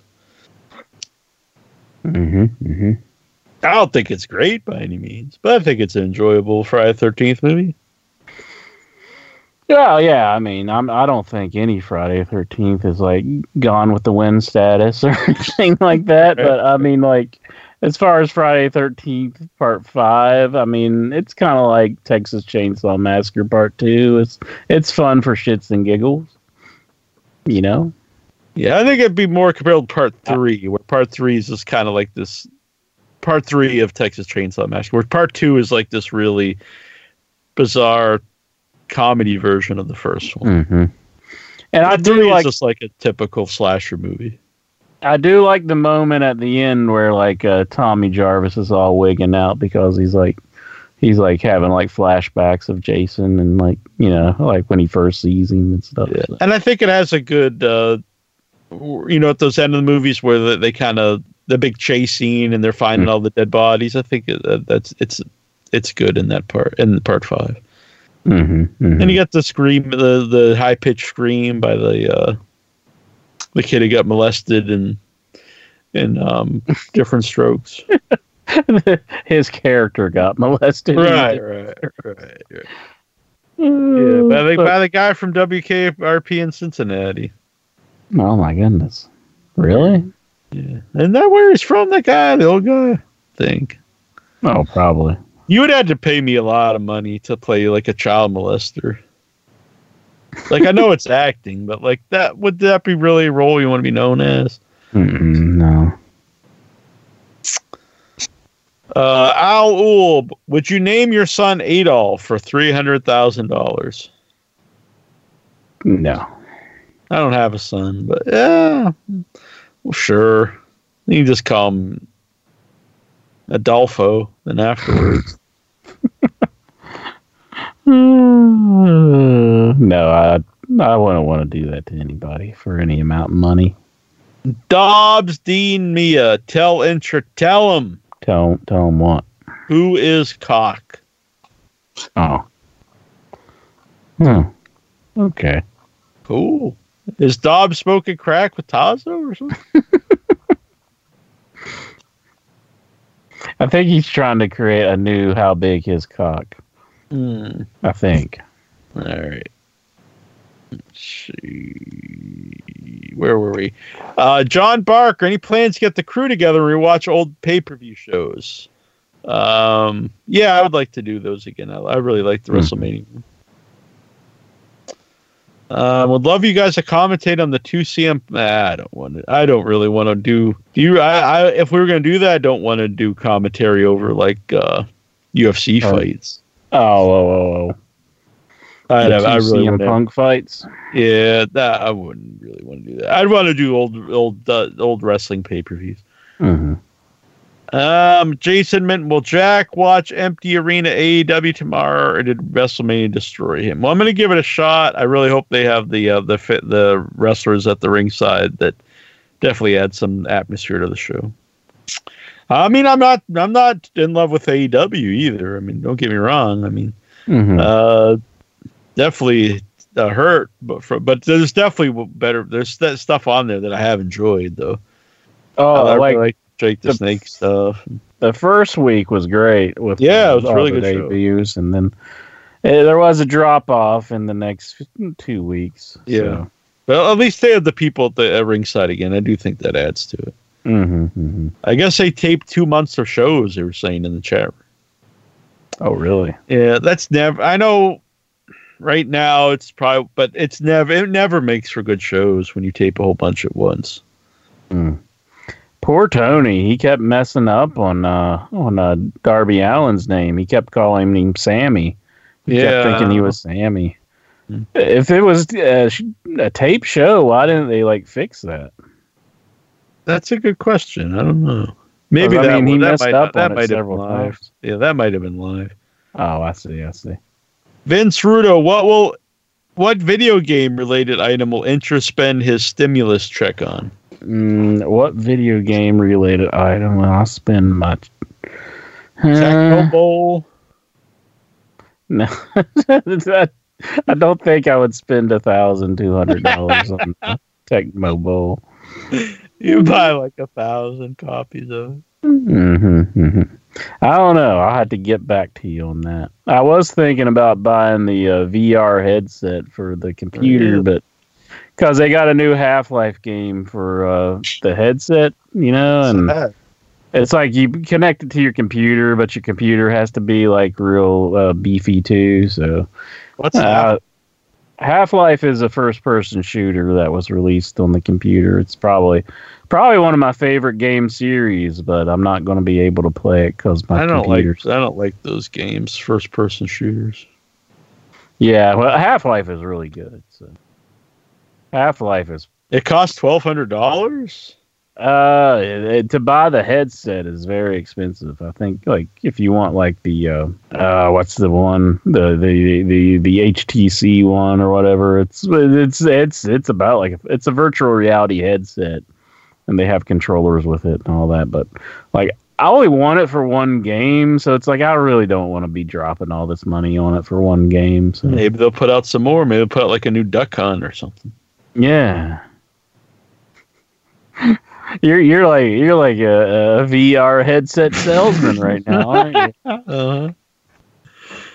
Man, that would be pretty sweet, wouldn't it? Like a virtual reality Duck Hunt. Oh yeah, that would be pretty cool.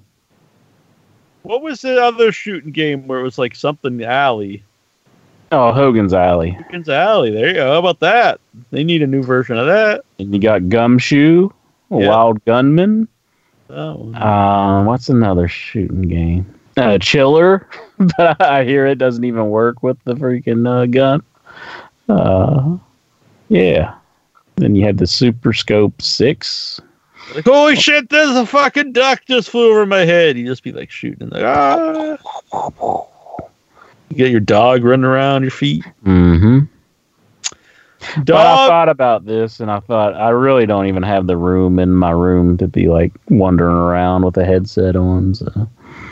Is it the what's I gonna say? Is it the idea of virtual reality though? It doesn't take up a lot of room. Yeah, I just don't have the room. So you can also have like a seated mode like with it, but like I don't know, that might not be as good. Plus, I don't feel like just walking around. That kind of feels silly at first, I bet. Golgo says, serious question. What is worse, fans at wrestling shows or a few wrestling fans?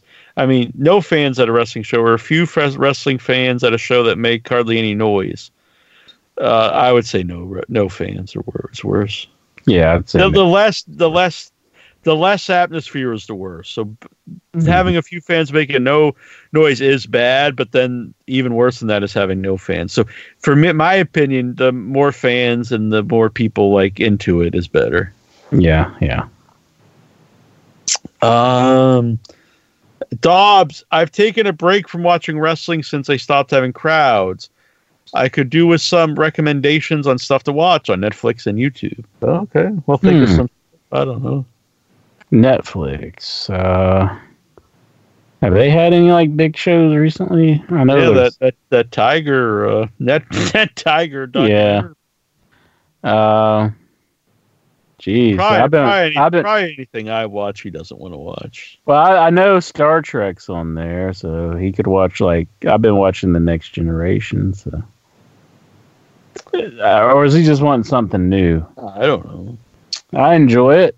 I'm still on the second season, but the seasons are really long, so they're like 22 episodes. Yeah, so. I binge watched the whole series back in the day. It was the first thing I ever binge watched. Oh yeah. I just watched the episode where they're like introduced to the Borg. So that's good. And that's pretty near the end, isn't it? Seasons. Probably they do come in later, but this is season 2. So. Oh, really? I don't know. I mean, it's been a while, but I didn't remember. I guess so. He like sent him. Yeah. Okay. Yeah. Yeah. He like introduced them to him and showed them like how powerful they were.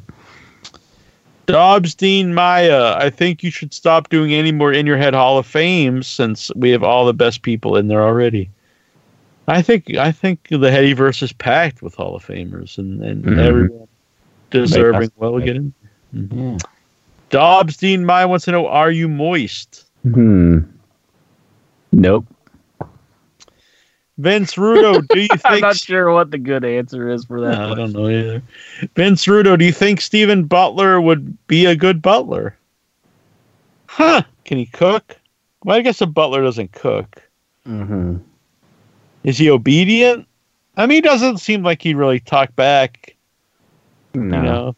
I think you could slap him around a little bit if he got out of line. Are you allowed to do that to a butler? Just like no, I don't think so. Does he have like good knowledge to share with you when in your time of need? I mean, that always happens in the Batman movies. It's true. Does he know like the proper placements for like your salad fork and stuff? I'm sure he knows that. Damian Smith, if you were in charge of WWE, would you have sacrificed SummerSlam by moving Mania 36 to August? I don't think it's like one or the other. I think you could still have both. But if that was your only option for some reason, yes. WrestleMania is much bigger than SummerSlam. So yes. I think you sacrificed Mania by having it now. Vince Rudo, did Incher cream his jeans when Manic and Suicide teamed up? I wasn't aware of this, so I haven't had an opportunity to cream my jeans. Spoiled for you. Sorry. Yeah. I knew Manic was back, but I haven't watched the episode where they teamed together. Vince Rudo, which Wrong Turn movie is the most true to life? You got to go with the original, right? I would think so. Yeah. Man. And Henry Rollins was in like the third one, and he wasn't kicking no ass. He got killed within no time. So. Yeah, it's a pretty bad. Whichever one it was with him was not good. I know it's going out on a limb, but you got to have Henry Rollins kicking ass. Yeah. So the newest Dark Side of the Ring intro tonight was about. I'll be watching a little bit here. It was about what is this? What a Brawl for All. Oh, really? Which does not seem like a fitting episode, but we'll find out. Maybe there was more dark stuff going on in Brawl for All than I know. Maybe people were like permanently hurt from it or something. Maybe. Yeah. It could still be entertaining, anyway. Maybe they got what's his name? Bart Gunn. It could be. I don't know who's on it. We'll find out. Like maybe they dug him out. Because I know Billy said that last time he seen him, he was like huge. So. Anything else? Sad story. Maybe. Anything else there, Mr. Biceps, before we ride off together into the sunset? I'll say yippee-ki-yay, ride along, little doggies. Yip, yip, you, yeah. Hell yeah! Big thanks to Sonny Ono. Most definitely. That was very fun. We'll be having some guests coming up here in the near future. From my understanding, the Raging Bull Manny Fernandez will be returning to the show soon. Oh, excellent. That'll be a lot of fun. There's a bunch of other people that are being. George South will be returning. And there's somebody I just emailed about today. Someone. Let me get this. It's the author of a book. It's going to be coming on. ECW Press is sending it out. It's like the true story of Andre the Giant. Oh, excellent. Sure, let me see who wrote this book. While you do that, I'd just like to plug Pro Wrestling Tees. They sent me an email about a raffle they're having for signed wrestling figures. Really? And it ends tonight. And I entered for $1. Damn. Well, $1.06 with the sales tax. Oh, Jesus. So I thought, what the hell? I'll throw him $1.06. Pat LaPrade wrote the book. He's been pro wrestling for more than 15 years. He was the field producer for HBO's critically acclaimed documentary, Andre the Giant.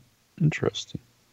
Oh, cool. So he'll be coming on the show soon. He also was the co-writer of the Pat Patterson biography. Sounds like good times.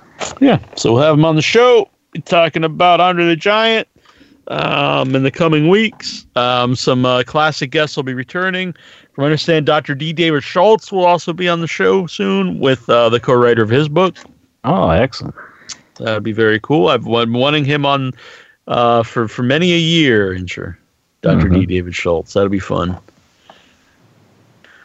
Oh, so we're going to try to get some more guests here on the show because there's not a lot of the wrestling I'm really eager to talk about. Not until this whole thing's over with, eh? Yeah. So we'll do some guests. We'll still talk, take questions from the Headyverse. I do think this could help us out in a way because, like, people are just stuck at home. That's true. I've been doing a bazillion interviews for the other podcast because people have nothing to do. Burt Ward interview be coming up. I'll be interviewing Anita Pointer tomorrow from the Pointer Sisters. Those are going to be pretty cool. Mark Jones will be live on Without Your Head Thursday. The writer and director of the classic Leprechaun. Excellent. It'll be a lot of fun to talk to the man who created Leprechaun. All right, Incher. What do you say? Let's get out of here?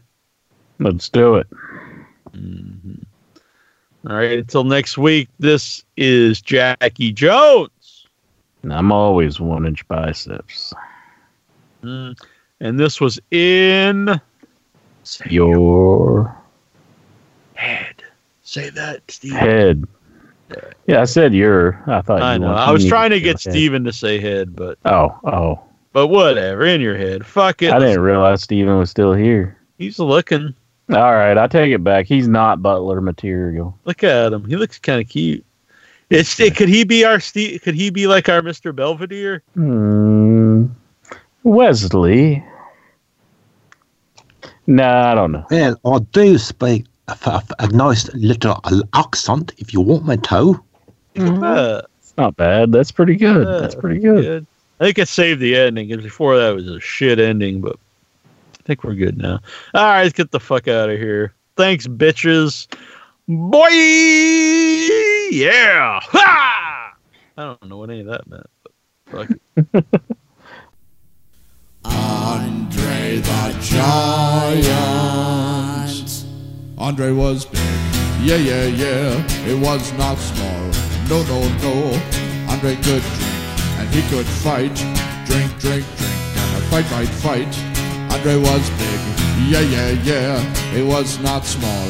No, no, no. Andre could drink and he could fight. Drink, drink, drink. And a fight, fight, fight. Andre the Giant. Andre was big. Yeah, yeah, yeah. It was not small. No, no, no. Andre was great. He was not bad. A great big heart and a great big man. Andre was big. Yeah, yeah, yeah. It was not small. No, no, no. Andre could drink and he could fight. Drink, drink, drink. And a fight, fight, fight. Andre the Giant. From Grenoble, France.